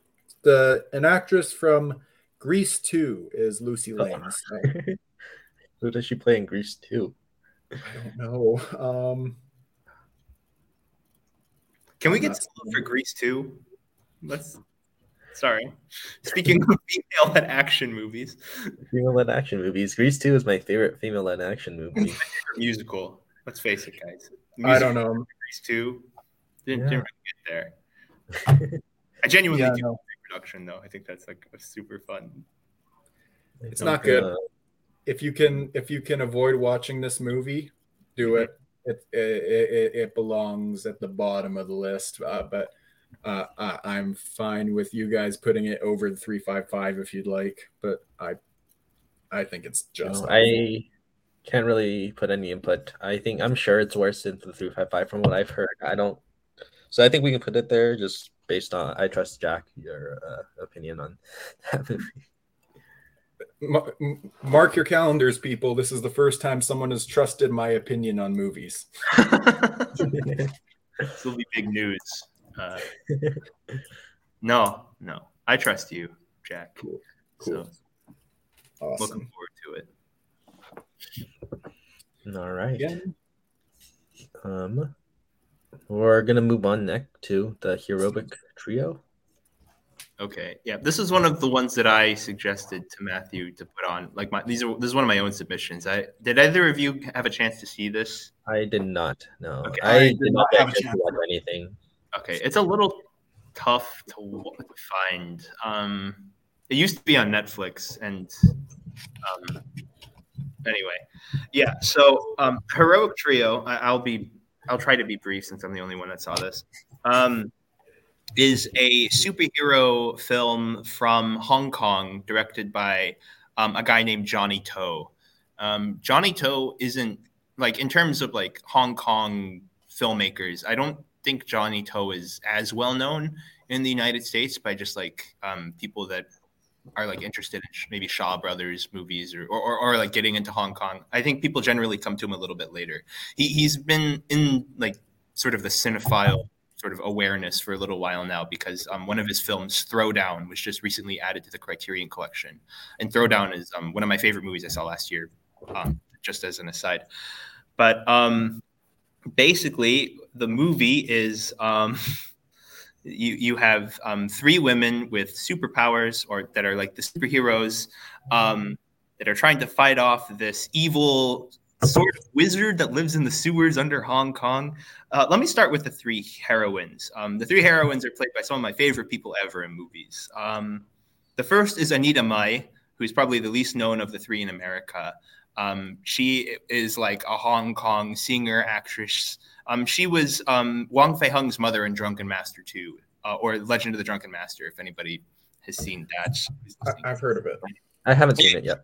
Yeah, that's probably like one of the roles that I can think of that she's most known for. She's been in some Wong Kar-wai movies as well. She's really excellent. She passed away not recently, but of cancer, I believe. And they're making a mini-series biopic about her that's being released on Disney Plus, at least in Asia. Really? Yeah, so I'm really looking forward to that. Okay. Hopefully it gets released. It probably won't, but I hope it gets released stateside on the service. I would get it for that.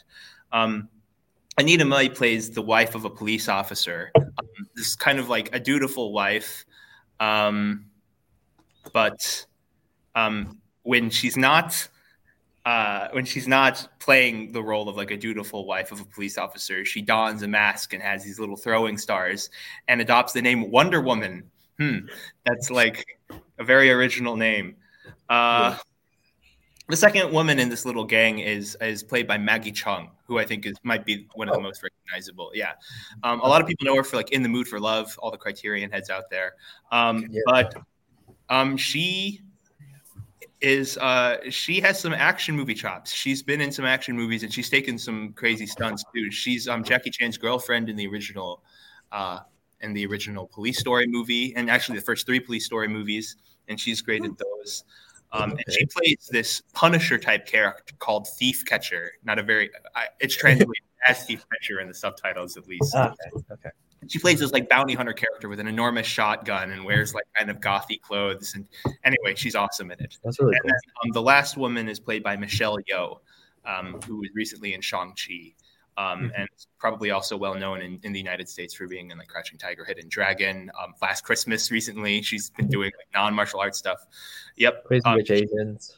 Yep. She is one of my favorite actresses just generally, but she's an incredible action movie star too. That's one thing about Hong Kong. And just as an aside, a lot of the actresses that they take to make into like female action stars or martial arts movie stars come from like modeling backgrounds, which isn't like that uncommon in the United States, but like they teach these women how to do all the martial arts themselves, and they really put them through the ringer in their training, or at least did back in like this period. But anyway, so basically, I'm getting way off track. Basically, the movie's about this.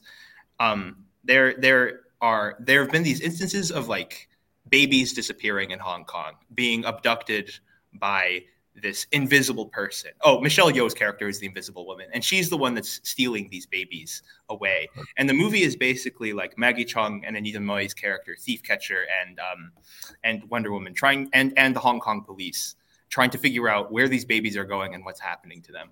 And it's really convoluted, but basically, to try and sum it up, is that living in the sewers of Hong Kong is this like evil, mystical, dark lord that is turning these babies, capturing these babies and turning them into like these grotesque like monsters. Some other needless backstory.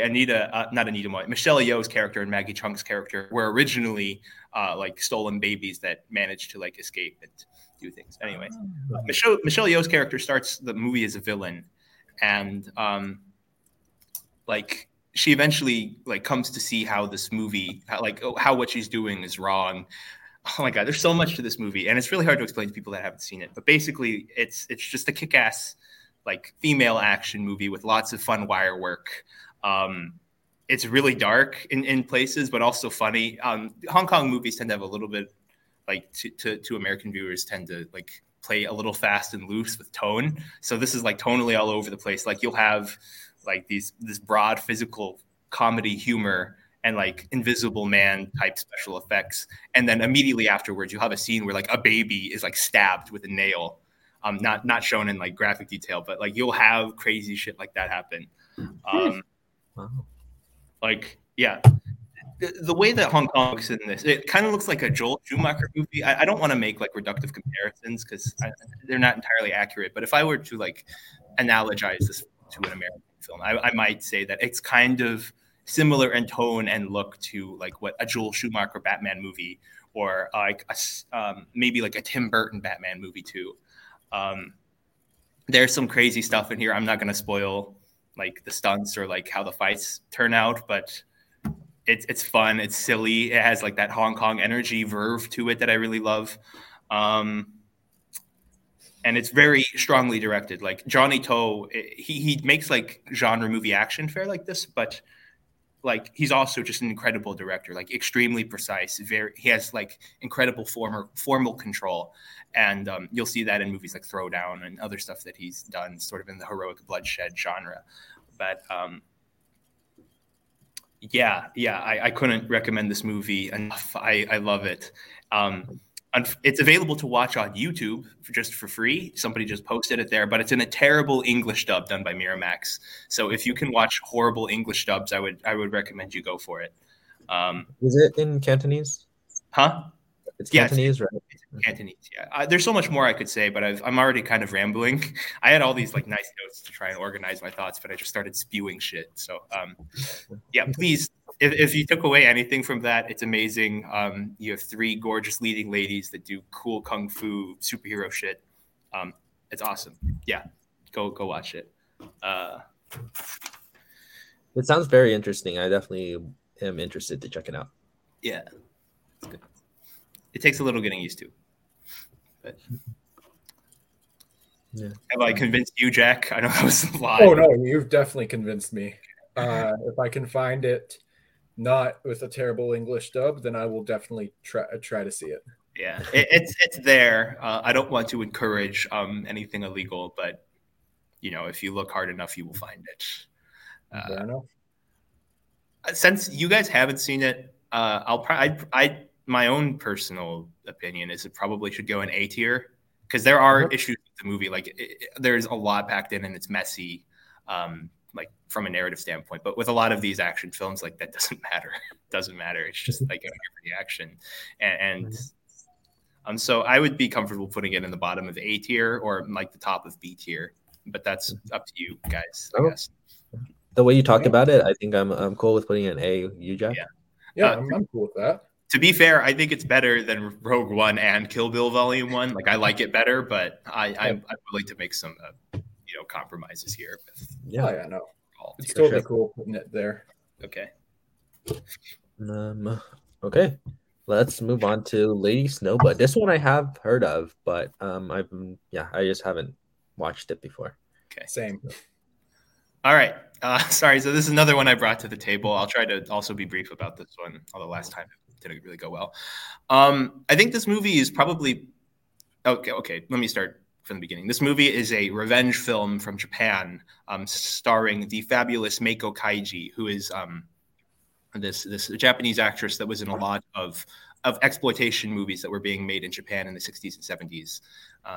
So Lady Snowblood is probably her most famous role, but she's also been in like the Jailhouse series of films. I don't know if any of that means anything to you, but it's probably really well known for being sort of the stylistic one of the main influences for Quentin Tarantino to make Kill Bill. The whole Meiko Kaji character, that's basically Oren Ishii. Like it's a badass woman with a sword that's no nonsense. And in Oren Ishii's death scene, they actually play the main theme from Lady Snowblood over her death. I didn't know that. Yeah, and basically the whole last scene also echoes like the deaths, like the ending of Lady Snowblood as well. So to just give a basic rundown of the plot, the movie's told in it's told in not in chronological order, but basically what happens is that there is this woman. This woman gives birth to a young girl in prison. That young girl turns out to be Lady Snowblood. This woman dies, I think, in childbirth, if I'm remembering it correctly. But what had happened is that there was a group of 4 men that killed her husband and her son, and then sexually assaulted her, raped her. And so what the woman does is she's able to seduce prison guards in the prison that she's in, because she killed one of the people, I think, if I remember it correctly, that like attacked her, but then she went to jail for it. And she seduced one of the prison guards to give birth to Lady Snowblood, her daughter, basically as a way to get her revenge on the world, right? She is born basically as just what there's a term for it, but yeah, she's basically conceived and born for the sole purpose of exacting revenge for her mother. And the rest of the movie is Lady Snowblood, fast forwarded 20 years, who's turned into this sword wielding assassin, hunting down the rest of her mother's rapists. And I won't spoil exactly how that turns out, but this movie is very, very bloody, not unlike Kill Bill. Kill Bill really goes for the blood. But this, I think, was probably a little bit more shocking since it was made almost 50 years before. And what else can I say about it without spoiling it? Yeah, it's really gnarly. It's really gnarly, and it's also like it's sexy. It's not like gratuitous, with its sexiness.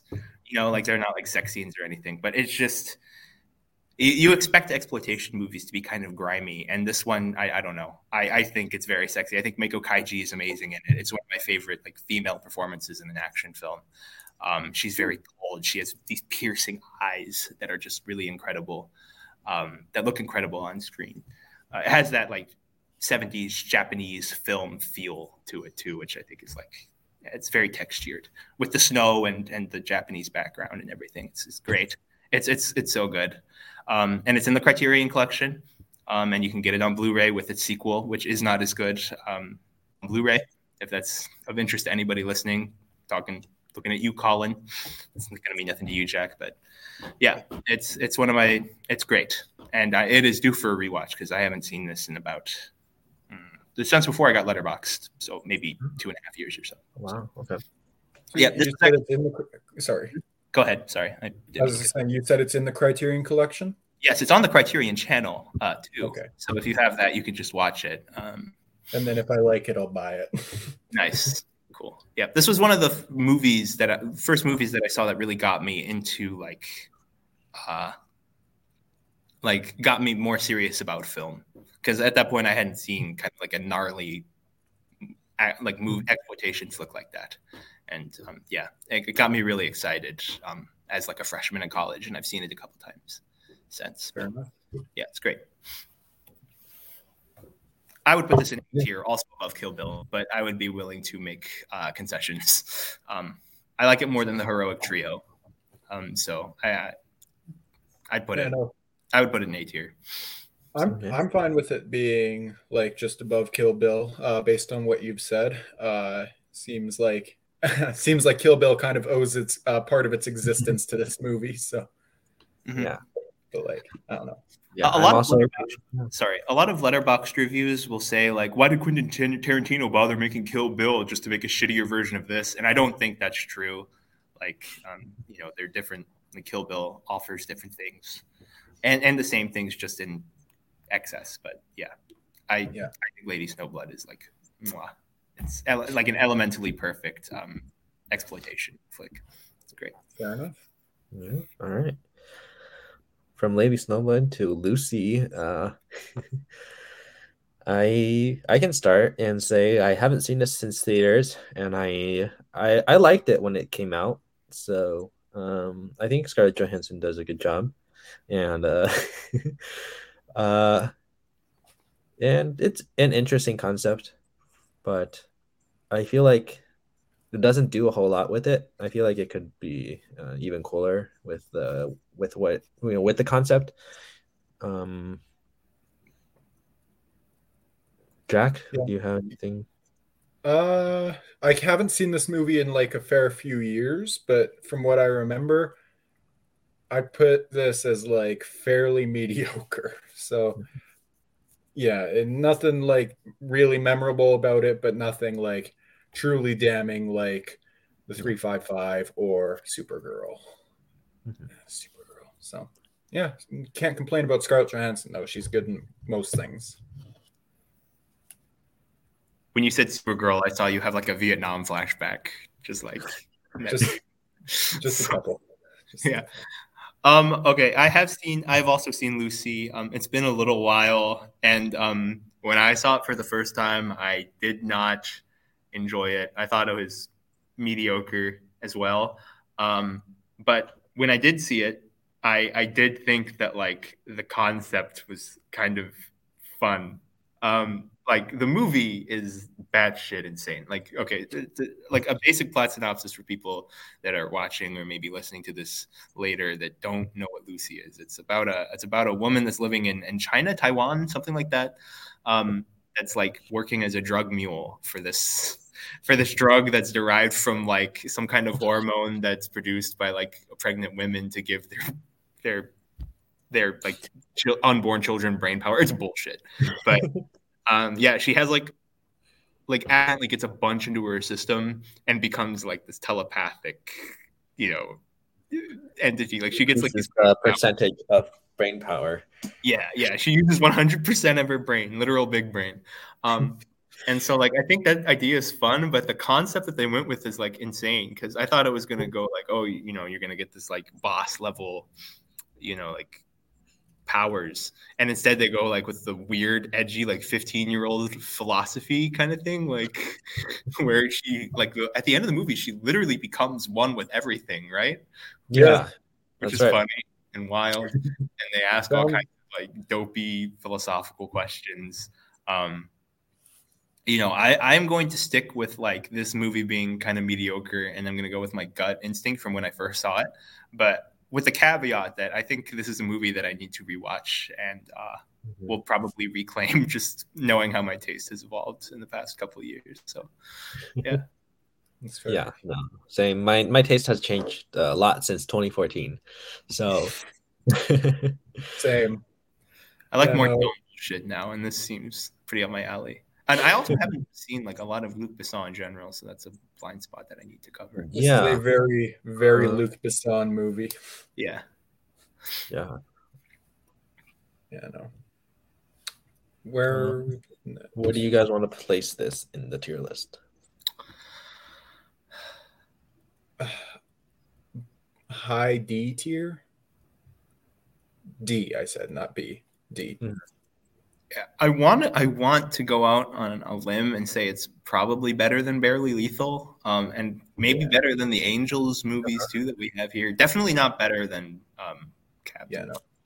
At least Yeah, in yeah. like at I least think we can put this in D. I'm okay with that. I think I would probably have more fun with Barely Lethal, but I think Lucy is probably a better movie yeah. That's fair. with Lou Besson as like the director. So, and Scarlett Johansson. Yeah, I don't remember much about Scarlett Johansson in this, but yeah, I will definitely be rewatching this soon. And the next time I'm on, I think I'm on for 2020 21 best of. I Mhm. will definitely give you guys an update. That's how I feel about it. Yeah, we'll do that. Before we start our lists, you can talk about Lucy. Mm-hmm. Okay. Um, okay, well, let's go to T2. Terminator 2 Judgment Day. Um, who Okay, wants to? I haven't seen this. Dang. Sorry. All good. Oh my god. Do you want to start? Do you want me to start? I started with Lucy, so Jack, go ahead. All right. Yeah, for sure. This movie's great.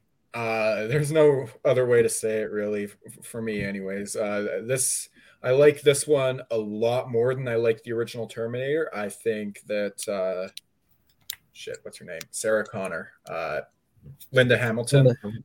Linda Hamilton is fantastic in this. I think she gives a great performance. Edward Furlong, well, he's very hit and miss in this movie. He's a kid, so I give him some grace for that. But Linda Hamilton being up there with Sigourney Weaver for like action, female-led action movie icons. Mm-hmm. She's absolutely great in this movie, and almost as good though as Arnold Schwarzenegger, who I think steals the show. I think he's phenomenal as the T-800. I think because I didn't know anything about this movie, so when he told John Connor to get down, sorry, I kind of spoiled something for you. That's okay. When he told him get down, I was like, oh, wait a minute, this is different than the first movie. So I was kind of little blown away by that little twist that took there, but it's a very, very good movie. I think it's probably my favorite James Cameron right now, just above Alien. I would agree with this being my favorite Cameron. Yeah, but yeah, I think it does everything that the first one did and improved on it. So especially with Arnold Schwarzenegger and the visual effects. Well, it was made a little bit later. The visual effects look better for the T-1000. They look better than some movies released today, and this was in 1991. Oh, for sure. Yeah. All right. So I actually watched T2 when I was younger before I had actually seen the Terminator. That's fair. So then I think I watched the Terminator maybe for the first time, I want to say maybe like 2018, 19. And then last year I watched all the Terminator movies, most of them besides Genesis, because that wasn't streaming. But I mean, Terminator 2, I think it's just like a pretty much perfect action movie. I feel like it does everything right. It improves on the first one, and like Arnold Schwarzenegger is fantastic. Like, as the Terminator, he just really makes that his own. And you know, one of the greatest female action stars, Linda Hamilton, Sarah Connor, like one of the best female action characters, and Edward Furlong, he's just a kid. He can be a little annoying at times, but I can give him a pass on that. And I think his relationship with the Terminator also creates some touching moments. So I really like that part. I don't want to say too much about spoilers because John hasn't seen it, and I think you should. I don't want to spoil this movie for you, but Robert Patrick as the T-1000, he's great too. He just creates this menacing atmosphere whenever he's on screen. So he's great. And then the score for this also, I really love the score too. It's just like that synthy vibe to it works really well with all the action. Absolutely. This one's an S tier for me. I think absolutely. Yeah, no, this is an S tier for me. I think it's above Aliens personally. I agree. Yeah. That's no qualms for me. It has a reputation for being one of the best, American blockbuster films, and I'm sure that's for a reason. I've never heard anybody say anything bad about it. So, yeah. I feel bad. It's like the two S tier movies we have are just like, John, you haven't seen them. They're S tier. That's all right. That's a reason for you to see them. Honestly, that's really embarrassing though, like that I haven't seen either of those. Yeah. I mean, to be fair, I saw both of them for the first time last year, so you're not like it's no big crime. Yeah, no, I have maybe 2 years ago. Like, I've seen maybe like almost 2,700 movies, and the blind spots that I have are like, frankly, just like what I don't understand. Anyway, go ahead. All right. Well, I guess we can move on to the next movie, Catwoman. All right, I'm out on this one too. I haven't seen it, so Good. okay. Well, this movie, it's been a while since I've watched this, but oh my God, Cheetah's direction is masterful. Like when the movie starts off and like it fakes out death for Patience Phillips, and it's like, this is a story about how I died. It's just amazing script. It's Patience Phillips' story is just like one of the best characters on screen. All right, I can't do that any longer. But a cat burps in her mouth and she comes back to life. Yeah. This before I gotta bring up the orange cat counter to 7 now. Yep. But this movie is really bad. But I think sometimes there's some stuff that's like you can turn off your brain. You can drink like with a group of friends and you can have fun making fun of the movie because like it's so bad to the point that like the basketball scene, the editing is insane, but like it's so stupid, but so much. I think like you can have a fun time. There's the whole bit about her handwriting and like with the coffee cup and bag that Sharon Stone's terrible too. She's the main villain and she's like phoning it in and her character motivations are also just really dumb. I mean, nothing about this movie is great, but there's nothing good about this movie. It's awful. Sorry. Go ahead. No, I just gotta pass it on to you. Sorry, that's my bad. This movie's shit. I don't know how else to say it. This movie is just awful. Longest, I want to say 90 some minutes of my life. It's just terrible. Look, if you want to watch this movie, but you don't want to watch this movie, go to YouTube and look up Catwoman pitch meeting, because that will give you everything you have to know about it, and it's a lot more entertaining. It's just, this movie's kind of terrible. I think that Halle Berry 100% deserved her Razzie. And the fact that she accepted it in person and then set it on fire afterwards is just, I respect that. Iconic, yeah. That is, it's just terrible. Benjamin Bratt just seems, that's his name, right? Yeah, that's right. Yeah, Benjamin Bratt kind of just seems annoyed in every scene because he knows the kind of movie he's in, and he's just like, okay, well, I guess I'm here, so that's great. But no, this movie's just awful. Not as bad as Supergirl, but awful. I think if I had the choice between watching the 355 again and watching Catwoman again, I would watch Catwoman again. Honestly, yeah.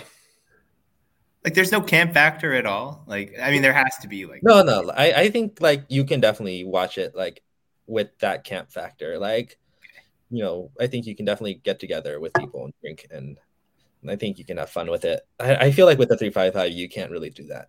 Yeah, no, you cannot have fun with the 355. I don't think. Catwoman, though, you can at least laugh at how just awful this movie is. 355, you're just disappointed. Yeah, I'd agree with that assessment.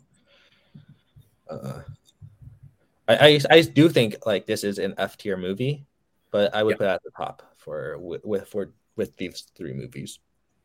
I'm fine with that. I would have put it just above 355, but I'm fine with putting it above the other one as well. Okay. Great. All right, let's go on to Sicario then. Yes. John, have you seen this one? I've seen Sicario, yeah. All right, do you want to start then? Sure. I think you're gonna have more to say anyway. So, yeah, it's been a little while since I've seen Sicario. I also, this is one of the few movies that I didn't have a chance to sort of revisit even in clips before before being on this panel. But I like Denis Villeneuve. I know he has a little bit of a reputation for being kind of austere with his directing and for the tone that he achieves, but I'm here for it. I love it when people try to go Kubrick, and I think out of everybody that tries to sort of replicate that style willingly or otherwise, Denis Villeneuve is the guy to do it. It's not my favorite Denis Villeneuve movie. I really like Enemy a lot, and also Dune. I think Dune's up there a lot as well. Prisoners, but yeah, I think this one is solid. Sean, another person that has he been on Real Ranked before? I can't remember. He was on the panel for Villeneuve. Yeah. He, in his review, I think he said something to the effect of like, this is the best Villeneuve script. And just from memory, I probably agree with it. Villeneuve movies for me tend to sort of be more of a visual experience than anything. The exception might be like Prisoners. But yeah. And I think everybody in it is great. Sorry, that's not a very in-depth analysis or whatever. It's me being. Don't worry about it. Emily. Great. Sorry. Go ahead. I was gonna say I feel like I won't have as much to say as well, just because it's been so long since I've seen it. It was like a year after it came out, maybe or so. My dad was like, "You have to watch this movie." So, I think that's the last time I saw it, though. Cool. Yeah. But John, go ahead. You were saying. I was just gonna make one last comment, just to make it, female movie star adjacent. I think Emily Blunt is good in it, but she is, in my personal opinion, overshadowed by Benicio del Toro, who goes hard in this movie. That's fair. He's crazy. Fair. Yeah, that is a totally fair assessment. Yeah. This is definitely one of my favorite Emily Blunt performances, though. I think. I really love her in this movie, and she does a great job. And also for Villeneuve, this is my 5th out of 9, so I still really enjoy this movie, but I feel like it's been so long where it's hard for me to talk about as much in detail. Mm-hmm. But I just remember it like really sticking with me, like when you get to the end, I really need to rewatch this. Yeah, whatever the smart people said on the Villeneuve episode of Real Ranked, I defer to them for their comments on Sicario. Yes, I agree. Yeah. I'll go now. Yeah, go. Okay. This movie's great. I get like if people aren't like huge fans of it, but this is my second favorite Villeneuve movie because Prisoners exists, and that's in my top 10 just movies. It's my number 10, but this movie's phenomenal. I think Emily Blunt has never been better in a movie. I think this is easily her best performance. I think Benicio del Toro, while phenomenal in this movie and should have gotten some Oscar love, is probably my second favorite performance, if not tied for first. But Emily Blunt is just a powerhouse performance in this movie. So I've got no issues with it. I think Villeneuve is incredible at building tension in movies, specifically in this one with the whole border crossing where they have to go to Juarez, extract the prisoner they're taking back to the States and go all the way back over the border. I think that scene is just brilliant, and building tension, and probably one of my favorite scenes of that year in general. So I think Villeneuve, other than Spielberg, is my favorite working director right now, and I'm there for anything he does. So this is one of my favorites of his, and I can't wait for the sequel to Dune to come out, because my goodness, am I excited for that one. That could not come faster. Jesus, please. All right. Let's put it on the tier list then. I'm good with A tier. That's where I'm totally fine with A tier. Once again, this is one that's like in my top 40 movies.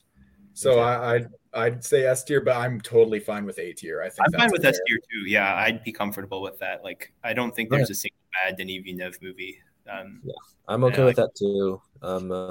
Yeah, we'll put it below Um, Aliens or okay, something. okay, yeah, I think that works. Yeah. And Emily Blunt is great. I should qualify that. Yeah, I think Emily Blunt is great. I think I like Benicio del Toro more. Oh, I totally get it. Yeah, that's a for sure. fair statement. Mm-hmm. Saying a lot of dumb shit on the shows. What's next? All right. Next up is Hannah. I can start with this because Go for it. I have not seen it. Okay. Yeah, I really like Hannah. It's really interesting that Joe Wright is the director. I feel like, he's known for doing period pieces, so I feel like he did a great job with this movie. And Saoirse Ronan, she's great as the lead. She's very young, but her performance is really fantastic. And I think, yeah, it's interesting because like she's like supposed to play or Hannah is supposed to be like this cold-hearted assassin, but then like balancing that with like she's also just a girl and like she has to, she's learning to grow, and I think it adds this like sense of vulnerability that is, with her relationship with the father played by Eric Bana. I think, it works really well, and Kate Blanchett is great. She's fantastic. She's just great in everything, and I feel like her playing the villain works really well. And the action's great too. I think it's really thrilling, and the score is. I remember really liking the score. I think there's like it's electronic, and it really does a great job of enhancing the film. So, John, what do you have to say about it? Yeah, this is one of the few movies that I watched in preparation for this, that I've concealed on Letterboxd. I think this movie is great. I think it's underrated for sure, and I think it's crazy that Joe Wright made this. Right, I'm not that familiar with his work, like you said, but I know that he does like period dramas and stuff like that. So the fact that he cranked this out is like beyond me. I'm going to agree with Matthew. My favorite part of the movie is definitely Saoirse Ronan. Like I associate her now with Little Women and like these really excellent, like heartfelt performances. On she channels a lot of that in this one too. Like at its core, it's a badass action movie, and it has. I'll talk the action in a second here, but like at its core, it's a coming of age film, right? Like you have this, you have this like fish out of water kind of like almost a feral child, really, that that learns sort of like what it's like to be in the real world, how to like integrate she doesn't really integrate herself into society, but she steps away from like whatever snowy like winterland that she's in to go into the real world. And the thing that I like about that the most is that like there's really not an inciting incident for it, right? Like they just kind of decide, I want you to turn this beacon on, and they do it, right? So I think it's cool. And Saoirse Ronan is so good at like being the action star. I don't know how much of the stunt work or the action that she did herself, but in any case, she carries herself incredibly well as the action star, but also as like kind of a vulnerable, as a vulnerable like just teenager, that doesn't really understand the world around her. As for the action, I thought this. I saw it once before, and when I was a kid, I didn't really understand like film, and I arguably still really don't. But I kind of wrote it off as a little bit of a maybe disposable. Besides like some performances and some like wild scenes, but like this thing is really well put together. Like I was really surprised. Like you have some oneers. I know that's no reason to like an action movie like on its own, but like it's really sturdy, like sturdy put together. Like the action is very fluid and it's legible. Like you understand what's going on, and it's pretty brutal too and convincing, I thought.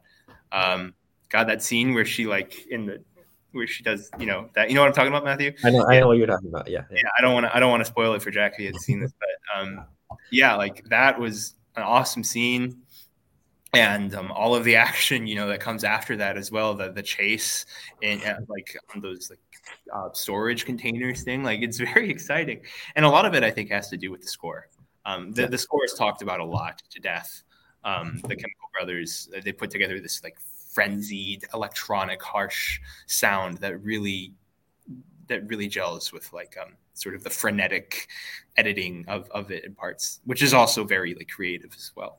Like like there's a couple fun transitions where like she disappears, she does the whole Jason Bourne thing where like she'll be somewhere and then the light goes off and then she's gone, kind of like the Jason Bourne like running behind the van, you know what I'm talking about. But yeah, it's just awesome. And Saoirse Ronan was so young when she did it, and she was so good. Yeah. And I wish she would do more of this kind of stuff. Yeah. I don't think we'll see a Saoirse Ronan action movie soon, but I hope so. My fingers are crossed. I know that there's a Hannah TV show, like there's a television show that's airing on like a major network, or was airing on a major network. There was a TV show in Prime, Amazon Prime. Oh, okay, Prime. I can't imagine it's as good though. I don't know. I did hear good things about the TV show though, but I didn't watch it. So, Yep. So yeah, that's Hannah. Great. It's really great. I like it a lot. All right. Where do you want to put this on the tier list? I think the highest I'd go is A. Probably not more than the Heroic Trio. So either high B or low A. Yeah, no, that's about where I want to put it. Okay. So, let's put it in high B, and then we can, I think I do think I think that's good. Yeah, sure. Okay. All right, we're almost there. Not really, like a third more to go, but we can do this. We're almost there. Red Sparrow is next. I have not seen that. Neither have I. It's all you, Matthew. Go for it. It's just me. I think this is like it's a slow burn, but it's really, really interesting how Jennifer Lawrence is very good in the lead. I mean, I'm like I don't want to say too much since you guys haven't seen it, but I do think it's worth checking out. It's a very interesting spy movie. Like a lot of people said that this was just like Black Widow, and I can definitely see that, but it also kind of has its own thing going on. And I'm trying to remember more about this movie because like I said, for a lot of the other movies, this I saw in 2019, so I'll have less to say, but I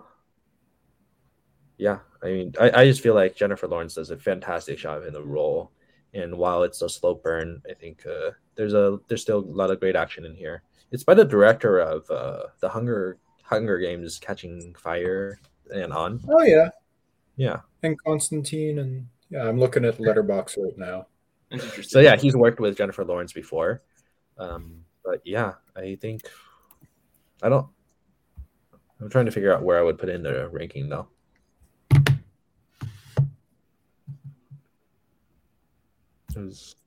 It's kind of, well, when I said it's like Black Widow, it's like she's a spy, but she goes to this like private school that like turns people into spies, and so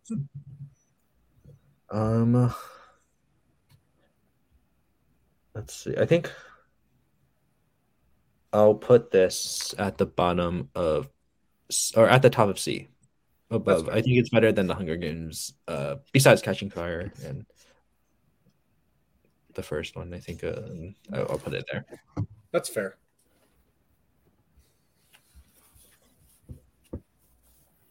Sorry, I was also looking at Letterboxd and I just saw that like everybody that usually watches the show live just got out of Licorice Pizza, so I was scrolling. I see.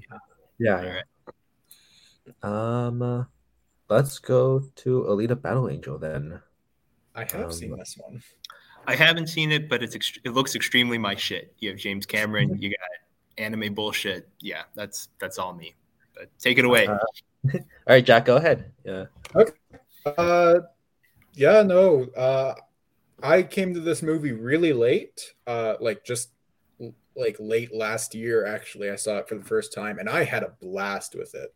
Anytime you've got Christoph Waltz in a movie, that's automatically a win. For me, same with Jennifer Connelly, and they're both in this, so that's already. And Mahershala Ali. This is actually a stat cast now that I'm thinking about it for more than 2 seconds. Yeah, no, visuals are pretty good in it. There's a couple things that could have been done better, but overall, I think this was a lot of fun, and I'm really sad that we're not going to see a sequel to it because that's not going to happen, which makes me sad. But it's up there as my favorite of. I think Robert Rodriguez directed this. I think it's my favorite Rodriguez as well.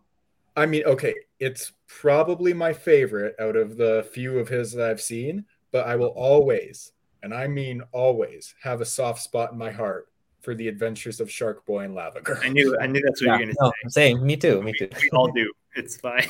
That's my childhood right there, which is kind of sad. But no, that's a good movie. No, but this movie's fun, and the roller is it rollerball? Yeah. What's that? Rollerball, right? I think it's rollerball. That sounds right. Yeah. Yeah, that sounds right to me. That rollerball. There we go. That rollerball scene in it where Alita's actually like part of it. That scene's epic. Like that's a lot of fun to watch. And I can't think of the actress's name, but she's solid in this movie. So Rosa Salazar, right? Rosa Salazar. Yeah, she's great. I think she does a great job as Alita. Motorball is Albert in the comments. Motorball. Yeah. Hi, Albert. He said Alita is good until the ending, which I would agree with that. I think just the relationship with the boyfriend guy, it's definitely a little bit weak. For sure. Yeah, it's a little underdeveloped. It could have been done better. But I had a lot of fun watching this movie. I went in with zero expectations, and I just really kind of fell in love with the world that it built. And I think like all the action was really exciting. I think Rosa Salazar, she gives a great performance. I think it's like one of her first roles. So or at least from my memories, like I haven't seen her in anything else before it. So she really stood out, and Christoph Waltz is just amazing. I think he's just great in everything. He's such a charming guy in the movie. So I feel like Connolly and Mahershala Ali, they kind of phone in their performances a little bit. Yeah. But I did really find the action exciting, and I do enjoy this a lot. I wish we would get a sequel because they set up the ending for a sequel, and it's probably never going to happen. Yeah, kind of depressing. Where would you put this, Matthew? This is an A tier for me. I really enjoyed it a lot. That's fair. I'd put it like on the high B tier, but I'm fine with putting it in the A tier. Okay. I think we can put in. I don't know, John. How do you feel? I haven't seen it, so I can't really make a judgment there. I'll leave it to you guys. I'm fine with putting it in A tier. Okay. I think we'll put it in the bottom just so because John, you haven't seen it, and I haven't seen the Hero Trio, so I don't feel like I'll put it above any of these. This is one of the wildest looking tier lists I've ever seen. just where things are. Okay. Let's just move on to the two Wonder Woman movies. Let's start with the first Wonder Woman.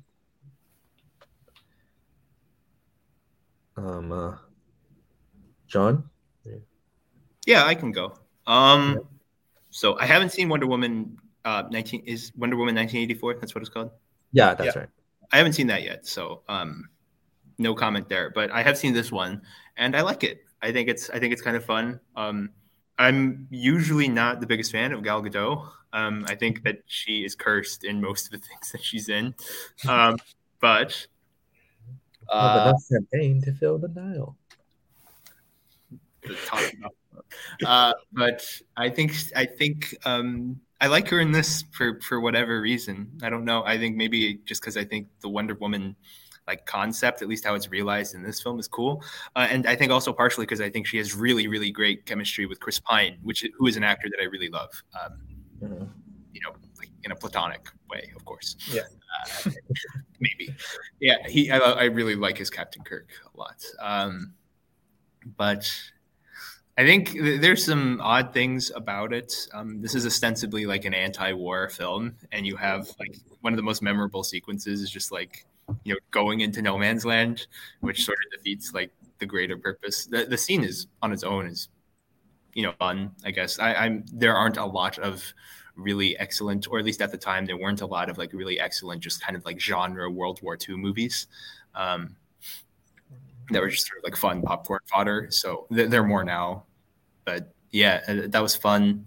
The score is great, or maybe not the score, but at least like the main theme. It's one of the most unique sounding themes in a superhero film that I can think of. And really the only like superhero related theme besides maybe like the Avengers Portals theme, whatever, and Batman that I can like replicate, you know, vocally. There's that, and it's really fitting for like the movie as well tonally. I know what happens in Wonder Woman 1984, which is why thinking back to how like sort of the last part of this film plays out, the third act, I think it's a little bit easier to not easier to stomach as in it was difficult, but I think like I don't know. I think it's not as terrible looking back at it. It's still not great. It's still not very good, and it deflates like the movie in a pretty significant way. But yeah, I mean, as far as like superhero films go, again, that's not really my wheelhouse, but I enjoyed it. I liked it a lot. Mm-hmm. Maybe not a lot, but I liked it more than other DC EU films that I've seen. So yeah, it's up there. I would pretty much agree with most of what John, most of what you were saying. I think her relationship with Chris Pine is great. She, their chemistry together is really good, and I think the CGI battle at the end, it does drop it down quite a bit for me as well. And even on rewatch, I feel like that's the main thing that like I feel like I didn't like as much, and just the whole Ares reveal, I didn't really care for. Yeah. So, but I do really like the No Man's Land scene. Is just I think it's great. I think the action is also really creative. And the score really stands out. Like the Wonder Woman theme, which you hear first in BVS, but I do really love that theme. I think, there's a lot of slow motion though, I think, but it kind of works, and I like the Themyscira, the world of that that location. I think it's really cool, and then also just London, I really like that place too, and I feel like John, you've said most of what I wanted to say. So okay, sorry, I didn't mean to steal your thunder. No, you're good. You're good. Okay. Yeah, no, like, that's why we like switch off. So like in case some people can have more to say.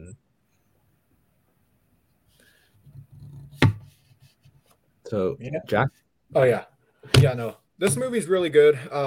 It's not my favorite Worlds of DC movie. That's probably The Suicide Squad or Shazam or Zack Snyder's Justice League. One of the three. But it's still really solid. I think Gal Gadot gives a pretty solid performance as Diana. Like, honestly, one of her better performances. Not to besmirch her performance in Fast and Furious 6 or Fast 5 or Red Notice. Red Notice.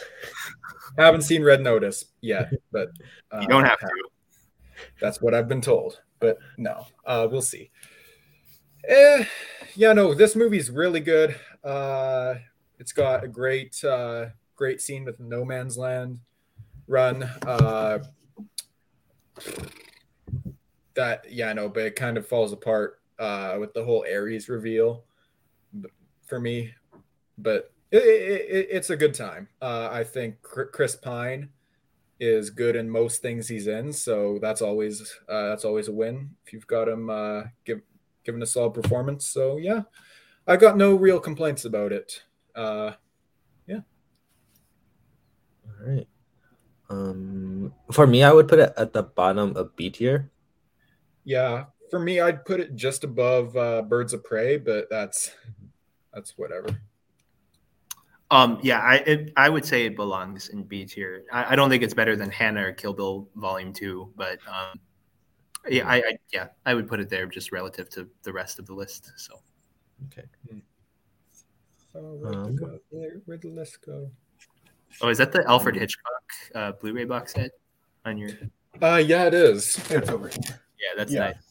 Right between 2001: A Space Odyssey and the 6-film Alien collection. Yeah, I was looking at your Blu-ray shelf. You got some heat on there, I think. Oh yeah, well, I've got the Universal Monsters down there. Yojimbo and Sanjuro down there.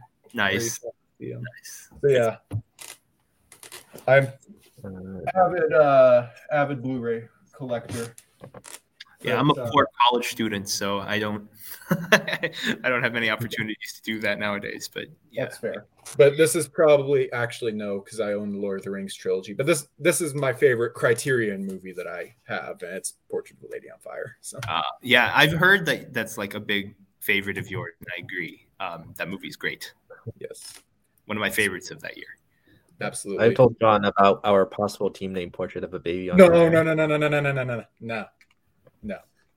No. We are anyone can cook. And look, when you say, Jack, we need a team name, or when Coho throws us together in the middle of the night and says, we need a team name, I go with the first thing that comes to my mind. And that was not the first thing that came to my mind. That was like an hour and a half into things that came to my mind. So I was already running on empty. All right. Cooking's better. Where should we put this? Let's put it bottom of B tier or somewhere like that. I'd say. Yeah. That works. Yeah. Okay. All right, let's move on to Mad Max Fury Road. Did you want to do the other Wonder Woman movie or not? Yeah. Actually, let's go to 84 then. All right. Jack, do you want to start with this one? This one was I'll start. This one was a little disappointing for me because of how much I actually do like the first one. But Pedro Pascal is solid in it, as he is in everything he's in, especially Game of Thrones season 4, which I also have on my Blu-ray shelf. But he's great in it. Gal Gadot is less great in this one as she is in the first one, but it's still better than most DCEU movies, so I won't hate it too hard, but not one of the better ones, that's for sure. That's fair. Yeah, I mean, I have this above 3 other DCEU movies, so it's fair.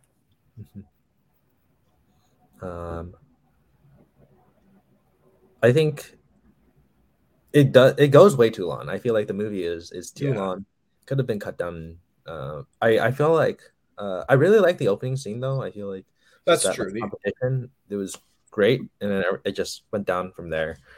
Yeah. But it does feel like an 80s movie, that like 80s cheese. It kind of works because it's set in 84, but also it's just like weird. And like bringing back Steve Trevor is also kind of weird, but also adds a lot more emotion to her character. Yeah, the way they bring him back is what I have issues with. Mm-hmm. Yeah, but him being back is fine. It is cool to see like the fish out of water story flipped, So instead, Steve is like the fish out of water instead. And whereas like the first one, it was Gal Gadot, Wonder Woman. Yeah, that's And true. then yeah, Pedro Pascal is great. He Oh, cheeses it up. He and Maxwell Lord and so many iconic lines and memes and from just pulled from that. yeah, no, this like he does give a good performance. That's something you can always count on Pedro Pascal for. Mm-hmm. Main reason I'm really looking forward to the Last of Us series. But yeah, no. Yeah, and then Kristen Wiig is fine, but Okay. yeah. She's been better in lots of other movies, but she's fine in this. Yeah, I think her design for Cheetah definitely it works like better than I would expect when you've seen Cats. Like you've seen Yeah. the worst of the worst. Like her Oh design yeah. as like It could have been so much yeah. worse. So it's a mess, but I still I can't say I didn't like the movie. That's yeah, it's a mess, but it's still fun. Yeah. How long is So, it? You mentioned it was a long boy. Like How 2.5 hours. Oh my god. yeah, Why? that sounds right. Yeah, I Why? think. Yeah, 2 hours and a half. Yeah. Okay. Albert in the live chat saying Wonder Woman is still the best World of DC movie for him, but Wonder That's Woman fair. 84 is one of the worst for him. That's fair. I get it. I agree with Albert. Yeah, I think it's probably up there. I like the Suicide Squad a lot, though. The Suicide Squad. Yeah, not Yeah. Suicide Squad, but the Suicide Squad. Yeah. This is definitely on the lower end of DC EU for me. Yeah. Where do you want to put it on the tier list? I mean, I'm thinking below Captain Marvel, but I haven't seen any of the Charlie's Angels, so I don't know how far I think above that's or below fine. I want to put it. Yeah. I think I would put it. I think that's fine. I think that works. Yeah. That works. All right. Let's move on to Mad Max Fury Road then. And I guess I know, John, you have not seen this one. Yeah, this is another really embarrassing one on the Letterboxd video store challenge list that I made for this is my Canley's thing. This is my number one biggest movie blind spot watch of the year, so that will be taken care of soon. But this is the last one that I haven't seen, so True. Awesome. Yeah. There's a few coming up that I have not seen.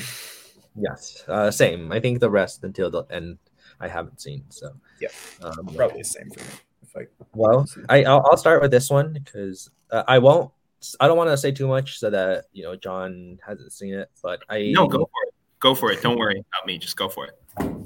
I think this is the first Mad Max movie I've ever seen. I haven't gone back to the other ones, but so this is the first time I've ever just been a part of this world, and I think that just really does an interesting and captivating job of like showing us like this apocalyptic story and really unique character designs and like the landscapes, and also there's like the use of no CGI really enhances the movie. And like Tom Hardy is the title character, but this is like Charlize Theron's movie. Like, absolutely, he's so good as Furiosa and like creates such a amazing, strong like female lead, and it's I mean there's just like really I feel like there's not a very strong story, but like the world is so interesting, and like just watching all these characters like and their dynamics, and like just like she needs to go from one place to another and then go back. It's like seeing these characters, following these characters, like makes it really interesting. For sure. Yeah, no, this movie is really solid. I'm not as big a fan of it as lots of people are, but it's still like a great movie. So it's visually gorgeous to look at. There's some solid performances, especially from Charlize Theron.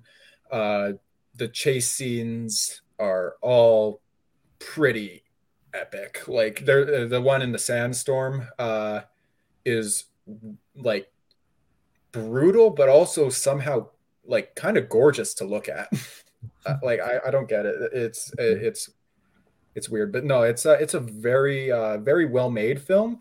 I'm just not totally sold on like the story of it. Like, I won't say too much, but basically, and correct me if I'm wrong here. There's like this war for gasoline, yeah, and but they've and like when it's like a war for gasoline, you're gonna have massive death vehicles basically because you got it. Like, but the fire guitar is where my brain kind of draws the line logic wise. And it's just like, okay, that just seems like a waste of the thing you're fighting to get. I don't know. No, it's just minor little nitpicks. All in all, solid movie, epic. I want to rewatch it. I just haven't gotten the chance. I want to see the black and chrome version. Oh, that would be cool. I have that version actually. So really? Yeah. Solid movie. Definitely deserves to be high on the list. Also, can't forget to mention Junkie XL's score, which is was so good. Yeah, so good. Yeah, definitely up there for. Yeah, this is an S tier for me, and it's. I'd put it. I'm fine with putting it S tier, but personally, it'd be like A tier for me. But I'm fine with putting on the S tier. If we're in S tier, then I'll put it below Sicario. So yeah. Fair. Yeah, no, I totally get. Like, I understand why it's on S tier, but personally, I'd put it on A tier. But I'm cool with it on S. Okay. So. Yeah, John, you already said you were gonna watch it soon, so. Absolutely, and everything you guys have said, it only makes me want to watch it more. Especially the fire guitar thing. I kind of forgot. The fire guitar is so cool. It's great. It's cool. It's cool. It just makes no sense. Yeah. All right. So next up, we have Come Drink With Me. Yeah, I don't know. You guys didn't have a chance to watch this one, did you? No. Okay, I'll be brief since we are running a little long, almost 3 hours. Okay, yeah, this is a wuxia film from, I believe, 1966. By the Chinese director King Hu, who mostly worked in Hong Kong. King Hu is just, I'm just gonna put it out there. King Hu is quickly becoming one of my favorite directors ever. I loved this movie when I watched it. I didn't really key into it until this is another one that I rewatched in preparation for this. It's not a movie that I really keyed into until the second time I saw it, but I watched another one of his films, one of his not more heralded one, because this one is like considered one of the greatest Hong Kong films of all time. But I watched another one of his films called Dragon Inn, and that movie floored me, absolutely floored me. I was hooked, and it was my favorite new discovery of last year that wasn't a new release. Anyway, the plot is fairly simple. So you have this gang of bandits in sort of rural China, this mountainous part of China, that trying to free their leader and attacks this convoy. And in the process, they capture this high-ranking military official's son. And this military official sends his daughter, Golden Swallow, played by Cheng Pei-Pei, who I mentioned earlier in the Mulan, and when we talked about the 2020 live-action Mulan, to go and retrieve him. And that's basically the film. This is a wuxia film. Wuxia, it's kind of like, I don't want to give a definition because I don't really have like the cultural capital really to say something definite, but it's a genre of martial arts film and also just art in general. It's a genre where like the martial arts are, it's stressed like. You have a lot of wire work and stuff in it. Like there's a more formal definition, but really what you need to know is that it's usually like a period piece kind of thing. And you have a lot of wire work, wire fu, a lot of like running on top of trees and that kind of thing. Lots of sword play too.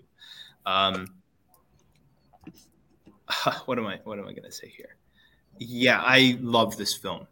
This is an incredible and just an incredible movie. It is just first of all, it's gorgeous. It is really truly beautiful. A lot of this is produced by the Shaw Brothers, which was like one of the dominant studios in Hong Kong from the 1960s to the early 80s ish. And it's just, they're famous for having gorgeous sets, and very little of this takes place on like a sound stage, but it's gorgeous. It's beautiful.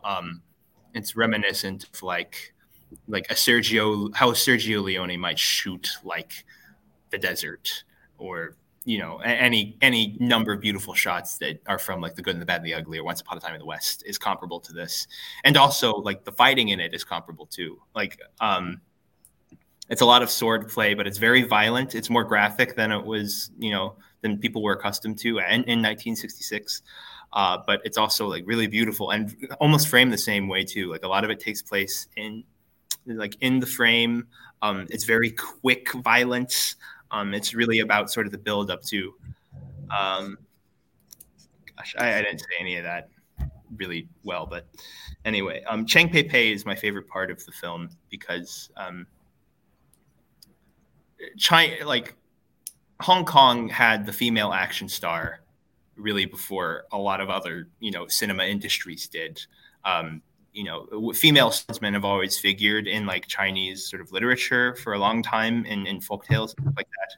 And the Chinese, put women, in these like action heroine roles as early as like the 1930s. And this is really a breakout for that kind of genre. What I really like about it is that it's Chang Pei Pei has this really wonderful performance where for the first half she disguises herself as a man, but it's really hard to tell unless you like listen to the movie and what is being said in the dialogue, because it's very like it's feminine, but not in a way that's like that could be perceived as like feminine, quote unquote feminine. Like it's not. I don't want to say problematic, but it's not like overtly feminine. It's very controlled and powerful. She's very calm and at ease, and it's just a really wonderful performance. King Hu has always put like really badass women as the action heroines in this film, in his films, and he always makes them out to be these very capable, skilled martial artists, which is something that I find really great. There's so much more I want to talk about this film. The fact that this could potentially be one of Jackie Chan's earliest screen roles as like a little child. There's a whole nother kind of arc that's happening at the same time with an old man that helps Chang Pei Pei's character Golden Swallow find the bandits and her brother, but also has a run-in with one of his former kung fu sort of like acolytes, not acolyte, but like a classmate of his, I guess, that he has more to settle. Like there's so much to say about this film, and I couldn't possibly fit it in. We're running out of time. This is just me rambling, but it's an incredible film. It may look a little bit dated, but it's gorgeous. Like I said with Lady Snowblood, it is elementally perfect for its genre. It's like the perfect wuxia film. This belongs in S tier, and I will not negotiate its placement. If you don't put it there, I will not be pleased. So do that. And that's the only film in this chat where I will say it belongs there. So yep, okay. Do it, Matthew. Put it there. Where in S tier? I'll put it at the bottom. I mean, I think I think it's better than Sicario. I like it more than Sicario personally, but we'll make a concession. Fine. Okay. Right. Gosh, there's so much I want to talk. Like I could do a whole separate podcast for that film, but I'm tired and now just rambling at this point. So yeah, let's move on. All right.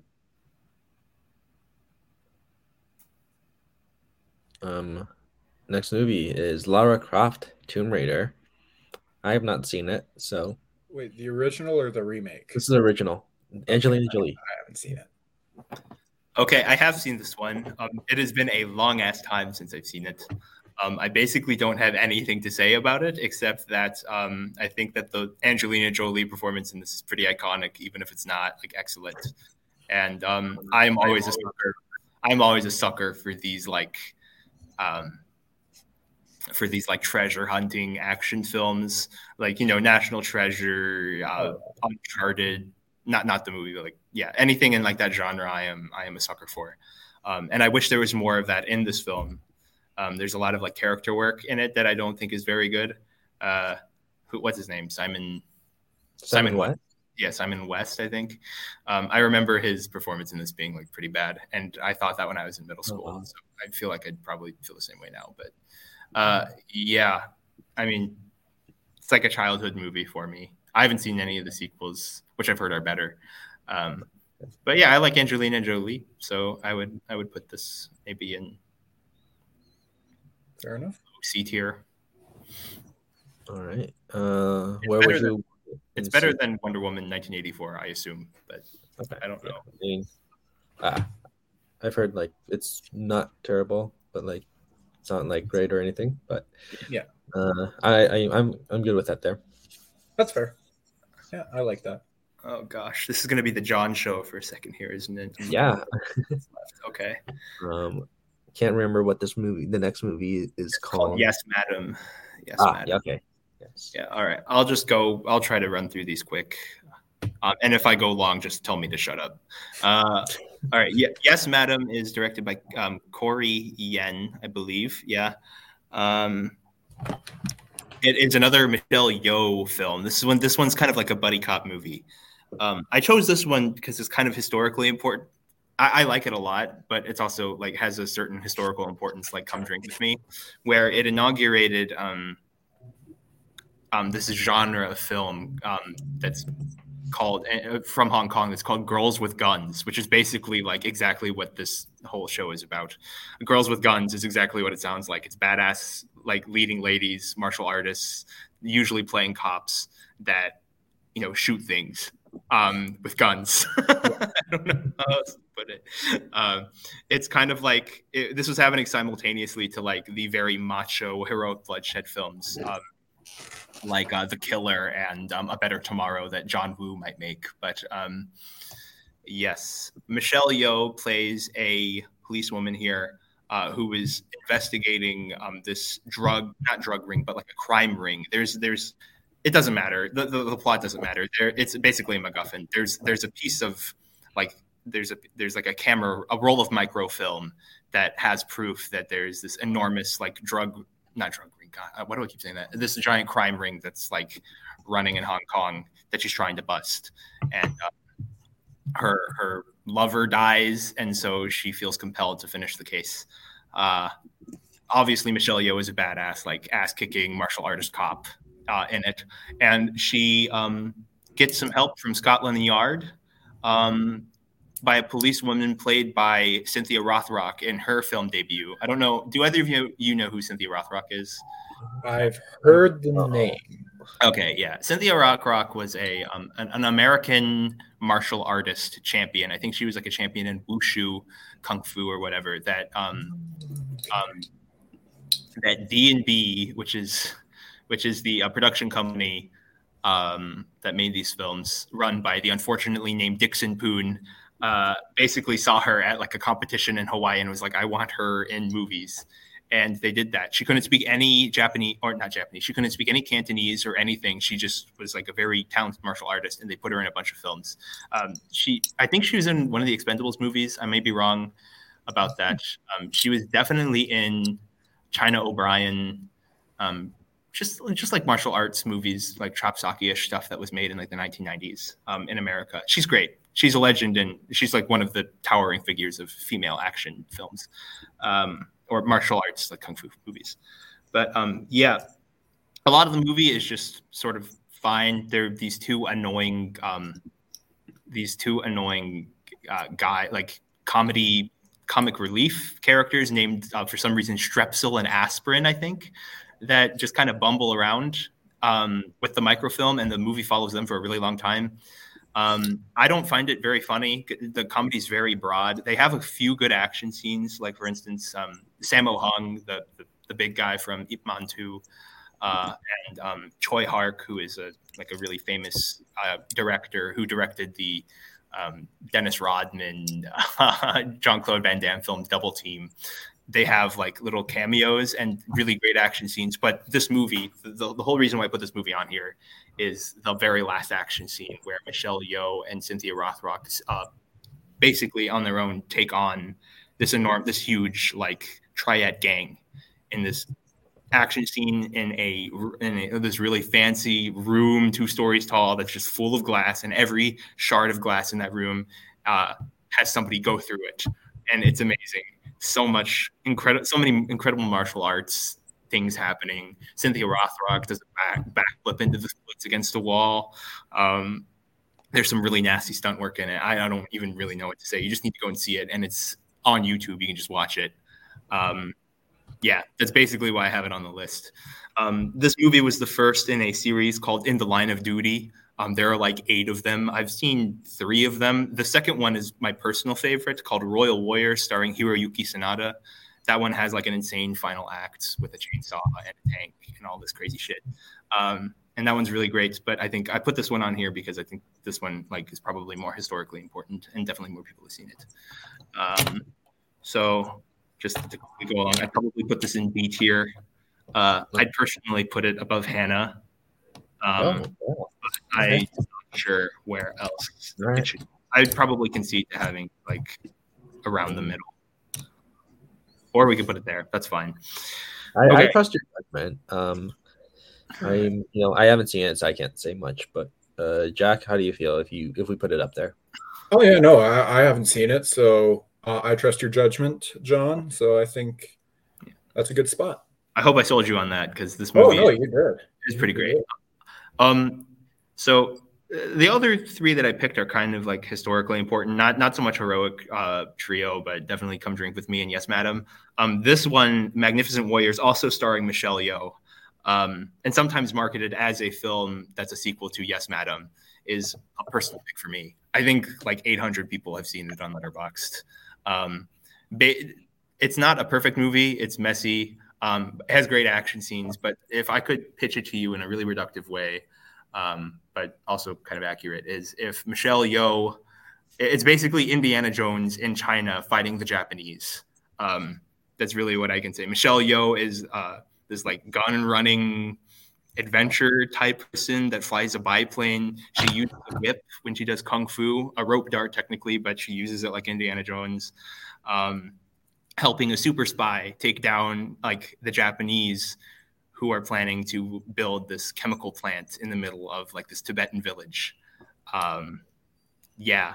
And there's also like a Khan woman played by Cindy Lau that joins their fight to take it down. Yeah, this movie just has amazing action scenes. I don't even know what to say. Yeah, they're very creative, especially with weapons. This is a weapons-heavy movie. A lot of the action in this one's a little bit more acrobatic, which is really great because Michelle Yeoh has like a background in that, as well as Cindy Lau. Yeah, it's also worth mentioning, going back to Come Drink with Me, that Chung Pei, her background is in like ballet and Peking opera. So that's where a lot of these action stars have their backgrounds in, not just model, but like dance and stuff like that. But yeah, I mean, this movie goes hard. I don't know what else to say. It's one of those things that I would just say, like, go watch it. You won't have a bad time. There is like a 15-minute period in this film where like all of the main characters are just like tied up in the middle of this courtyard, and a lot of Japanese people just do talking, advancing the plot that doesn't matter. So if there's anything that limits the movie, it's going to be that. And also a terrible, terrible score. The score is horrible. It's like 4 measures of this dreadful like trumpet fanfare, and it is literally the only music in the film for like 80 minutes. But yeah, the final fight is incredible. Basically, like the townspeople living in this little Tibetan village, basically stage an armed insurrection against the Japanese, led by Michelle Yeoh and the super spy guy, I can't remember his name, and Cindy Lau's character. And it's great. It's great. There's a fun spear fight, all kinds of cool fire gags. Yeah, there's no characterization whatsoever, really. Like the characters are not developed. It doesn't matter. It doesn't matter. Just it's great. I would put this in B tier, or maybe high C tier, because it's imperfect, but it's a personal pick for me. Maybe at the bottom of B tier. Yeah, I would make that concession. Okay, I think I don't mind this in B tier. So for sure. Yeah. What else was I say about that No, I think that's all I had to say for that one. Yep, it's great. Oh, and it has a really fun comedic relief performance by Richard Ng, who's a famed Hong Kong actor that I've grown to really like in certain films. Okay. So, okay, this is the last one that only I have seen. I think all of us have seen Mulan. Yeah. Yeah, for Revenge, I've heard of for sure back when it came I've out. definitely heard of Revenge. Okay, yeah. So I won't belabor this one. It is a rape revenge film about, well, how all of them sort of are. You have this woman that's, going to this private sort of desert estate with a married man. Some hijinks happen with the married man's friends where they sort of like come on to the woman and sexually assault her. And the rest of and kind of leave her for dead afterwards. And the rest of the movie is about her getting her revenge. I've seen this movie touted as like kind of a feminist interpretation of the tropes of rape revenge because ostensibly rape revenge films are like sort of feminist, but a lot of the like Matthew, you've seen I Spit on Your Grave, right? Yeah. You can kind of brutal. Yeah, you can testify that it's not always like the most elegantly executed, feminism. At least personally, in my opinion. And I think this film, the way that it plays with certain tropes and the way that it like frames certain things, I guess, sort of atones for that. But to be completely honest, there are other things that I can talk about this film. Like there's a I'm not going to spoil it since neither of you have seen it, but there's a particular reading of the film that's popular about whether or not like the lady actually exacts revenge or if she's even alive or if it's taking place all in a dream. I won't spoil it, but to be honest, I'm not 100% sure if I buy into like this movie sort of being a feminist take on rape revenge. A lot of it just kind of plays like a rape revenge film with sort of like, sort of trenchant like feminist, a trenchant like feminist angle on it, which is good. That's a good thing. But really, I just kind of watched it because it's really gnarly. Like there are all kinds of crazy like gore stuff and action and all the performances are really fantastic. So to make a long story short, I don't quite buy into some of the feminist readings of it. I don't think it's quite making the powerful statement that a lot of other people find that it does. But yeah, it's great if you're a gore hound. It's great if you like, gnarly action movies. And if you like if rape revenge is your thing too. And it's almost certainly better than Promising Young Woman. Like I would recommend this over Promising Young Woman 100 times out of 100. So that's my last hot take of the evening, I promise. I like it enough to put it in an A tier. Okay. I'm not sure where though. That's kind of what I expected, like A tier for this movie, just from what I've heard about it, and I am totally fine with that. Mm-hmm. Again, this is a movie that I could talk about for like a whole. I'm just like, where do you want me to put it? Podcast worth. You can put it at the bottom. Okay. Of the tier. That's fine. I'm happy with that. Yeah, I have a lot more to say about it, but for the sake of time, I will not. So okay. So we're gonna skip our second Supergirl, unless Jack, you want to talk about Supergirl some more. I'm good. But let's move on to Mulan. I don't want to start with this movie because I have way too much that I could say. Because I want to let Jack. I'm gonna let you start because okay. All I was gonna say was I hope we can agree this is the superior Mulan. Yes, for sure. No, this movie's great. One of the best of Disney Renaissance era, for sure. I don't know if I'd put it above like Aladdin or Beauty and the Beast, but it's definitely up there as one of the best. I love this movie a lot. Honestly, I thought this movie was good, and then I rewatched it last year in preparation for a match, and I was honestly blown away with how much more I love this movie. I think Eddie Murphy is just so much fun as Mushu. I can't remember who plays Mulan in this, but she does a phenomenal job Nina Wen with her.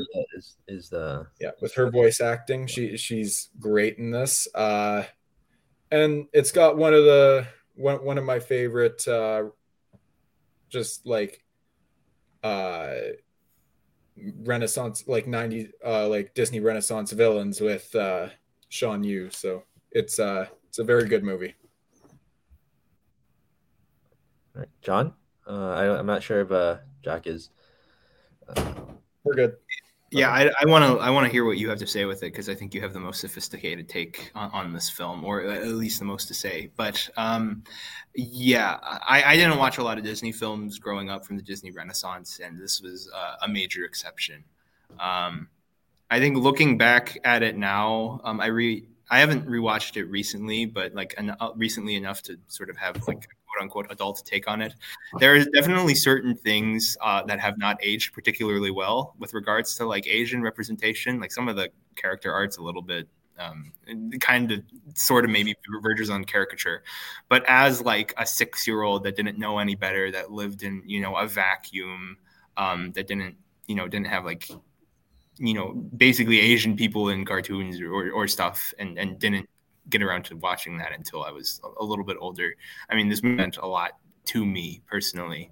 Not just the fact that like they're Asian people. Like this sounds so weird because it's like a movie made by white dudes with like a couple of Asian people in it voice acting, but like this movie meant a lot to me as like as an Asian growing up in sort of an Asian pop culture vacuum. And it's also gorgeous, and it's beautiful, and it's funny, and it's so full of life compared to the remake. The music is really great. Maybe not quite as memorable as some other, or maybe doesn't have quite the same longevity as some other Disney animated, Renaissance films do. But yeah, I think it's great. Jackie Chan is in the dub cast for Cantonese, I think. So I have to pull a Rachel and watch it, in a different language with English subtitles, just so I can get that Jackie Chan cred, like what she did with her favorite actor. Cars. Yeah, Cars with Cars. Cars. But yeah, I could probably have more to say about it, but yeah, it was a movie that I haven't seen. I need to rewatch soon. It meant a lot to me then. I don't know if it means as much to me now, but it's at the very least great. I think it's very good. And yep, I will pass that on to you, Matthew. Okay. I mean, I definitely argue that this soundtrack is one of the best Disney soundtracks. I could definitely argue that because I'll get more into the songs later, but this is one of my favorite Disney movies. I think I have it at number 4 right now.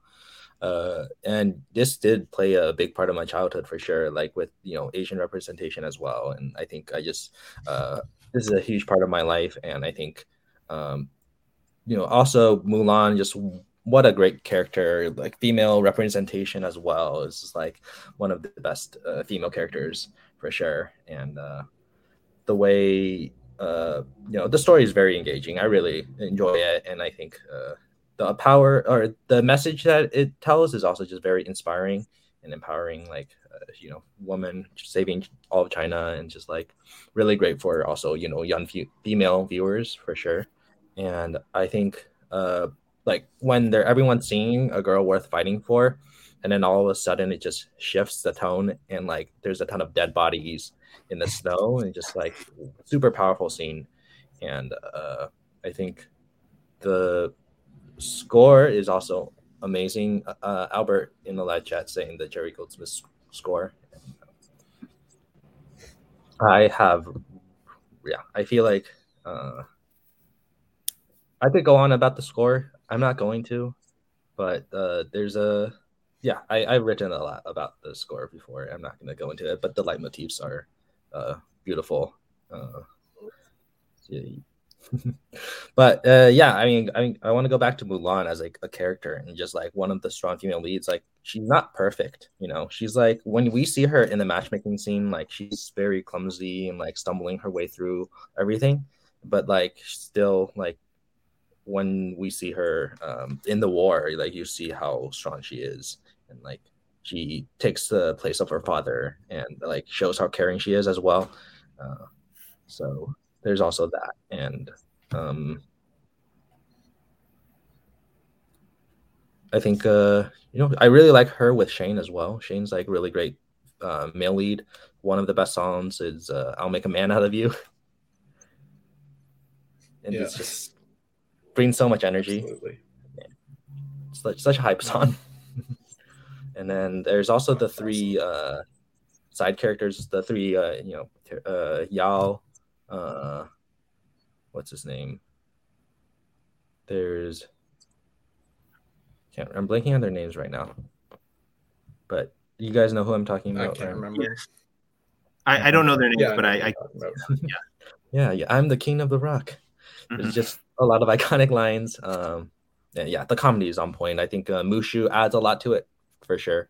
But then there's just also just like other scenes that also add a lot. I think Cricky is also just really iconic side character who's you talked about Shan Yu. I think he's just from the first moment you see him, he's very menacing. Like this is probably one of the scariest villains in Disney because he like kills people and you actually see some like it just like has one of the most brutal scenes where like he like shoots an arrow and then at someone and they die and of course it's still a Disney movie, but like what happens. And I think animation is also just beautiful as well, and I think their representation of Chinese culture is really pretty, and the animation also just adds a lot of liveliness to each scene. So I mean all the songs are great too. I really love Reflection. That's another one that I feel like Honor to Us All is also they're all really underrated. So yeah, I could go on. But I think I've said enough for now. I mean, I've written a whole Letterboxd review that's basically an essay on this movie. So it's S tier for me. That's fair. I have no argument. I'm perfectly fine with that. I'll put it in S tier. I'm fine with that. Where would you guys put it in S tier though? Like ahead of which movie? I don't know. I mean, I don't personally enjoy it as much as Come Drink with Me or Sicario, but that order is already kind of messed up right now too. So for me, just based on the things that I've seen in S tier, so it's up to you. I'm gonna let you guys. For me personally, it's at the top, but okay.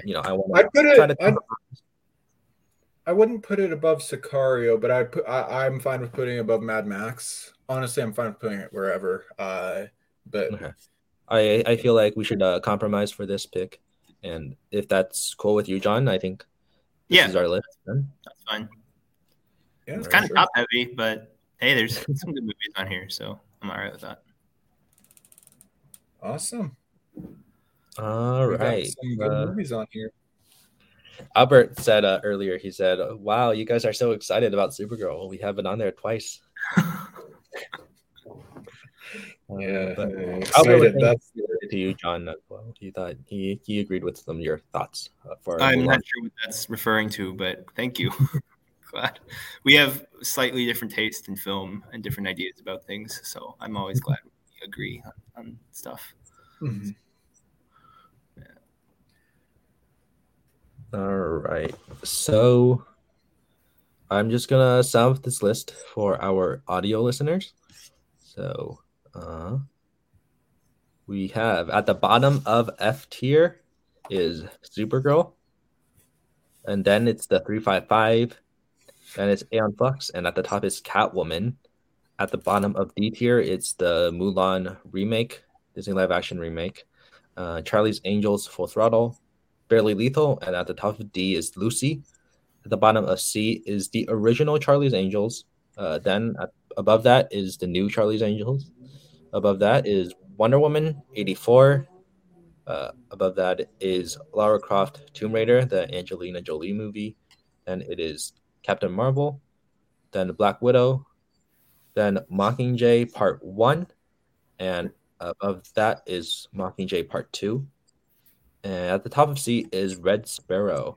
At the bottom of B tier, we have Magnificent Warriors. Then we have Wonder Woman. Then Birds of Prey. Then The Hunger Games. Then Kill Bill Volume 2. Then The Hunger Games Catching Fire. Then Hannah. And at the top is Yes, Madam. At the bottom of A tier is Revenge. Then it is Alita Battle Angel. Then The Hero Trio. Then Rogue One. Then Kill Bill Volume 1. And then at the top of A tier is Lady Snowblood. At the bottom of S, we have Come Drink With Me. Then it is Mad Max Fury Road. Then the animated Mulan. Then Sicario. Then Aliens. At the top, we have Terminator 2 Judgment Day. So that's our tier list today. Any final thoughts, you guys?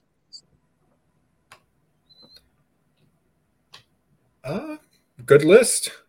Honestly, like I've got no major issues with it. I think we've got a pretty solid S tier. I haven't seen Yes, Ma'am, or whichever one that was. Which one was that, John? It's Come Drink With Me. Yeah. Come Drink With Me. Yeah, no, I haven't seen that one, but from what you've pretty much sold me on it, I'm excited to watch it. So yeah, no issues. I'm glad I sold you on that one because I felt like I did a pretty crummy job for really how I feel about the film and probably, where it stands in terms of like film history. So yeah, I'm excited to hear what you had to say about it, and also you, Matthew, if you end up. I'm definitely interested in it. So yeah, and on the flip side, I've only seen I don't even think I've seen half of the films on this list. I've seen most of them in the top, but definitely some stuff to look at. Some things that maybe I wouldn't have considered that I've been sold on by the both of you. So. Especially that Barely Lethal rewatch. I'm looking forward to that. Yes. Yeah. That would be very good. 5-5. Yeah. I wish we had another 3 hours, but I'm getting tired. So yeah, that's fair. Yeah, no, there's a lot of great female-led action movies on this list. It's pretty. Yeah, and there's so many more that we could have included too. Absolutely. Mm-hmm. But anyway, thank you everyone who was in the live chat, anyone who might be watching this later, and next week on the 27th, so a week from today, we got top 10 2020 movies. Should start at 6, maybe a little bit later, but we'll see you guys there. John will be there as well. You have to listen to me say stupid shit about movies some more, so be there, be square. That one's gonna be a long boy. That one will be long. Yeah. Okay. And to finalize, our orange cat counter is at 7. So thank you all for watching, and we will see you guys next week.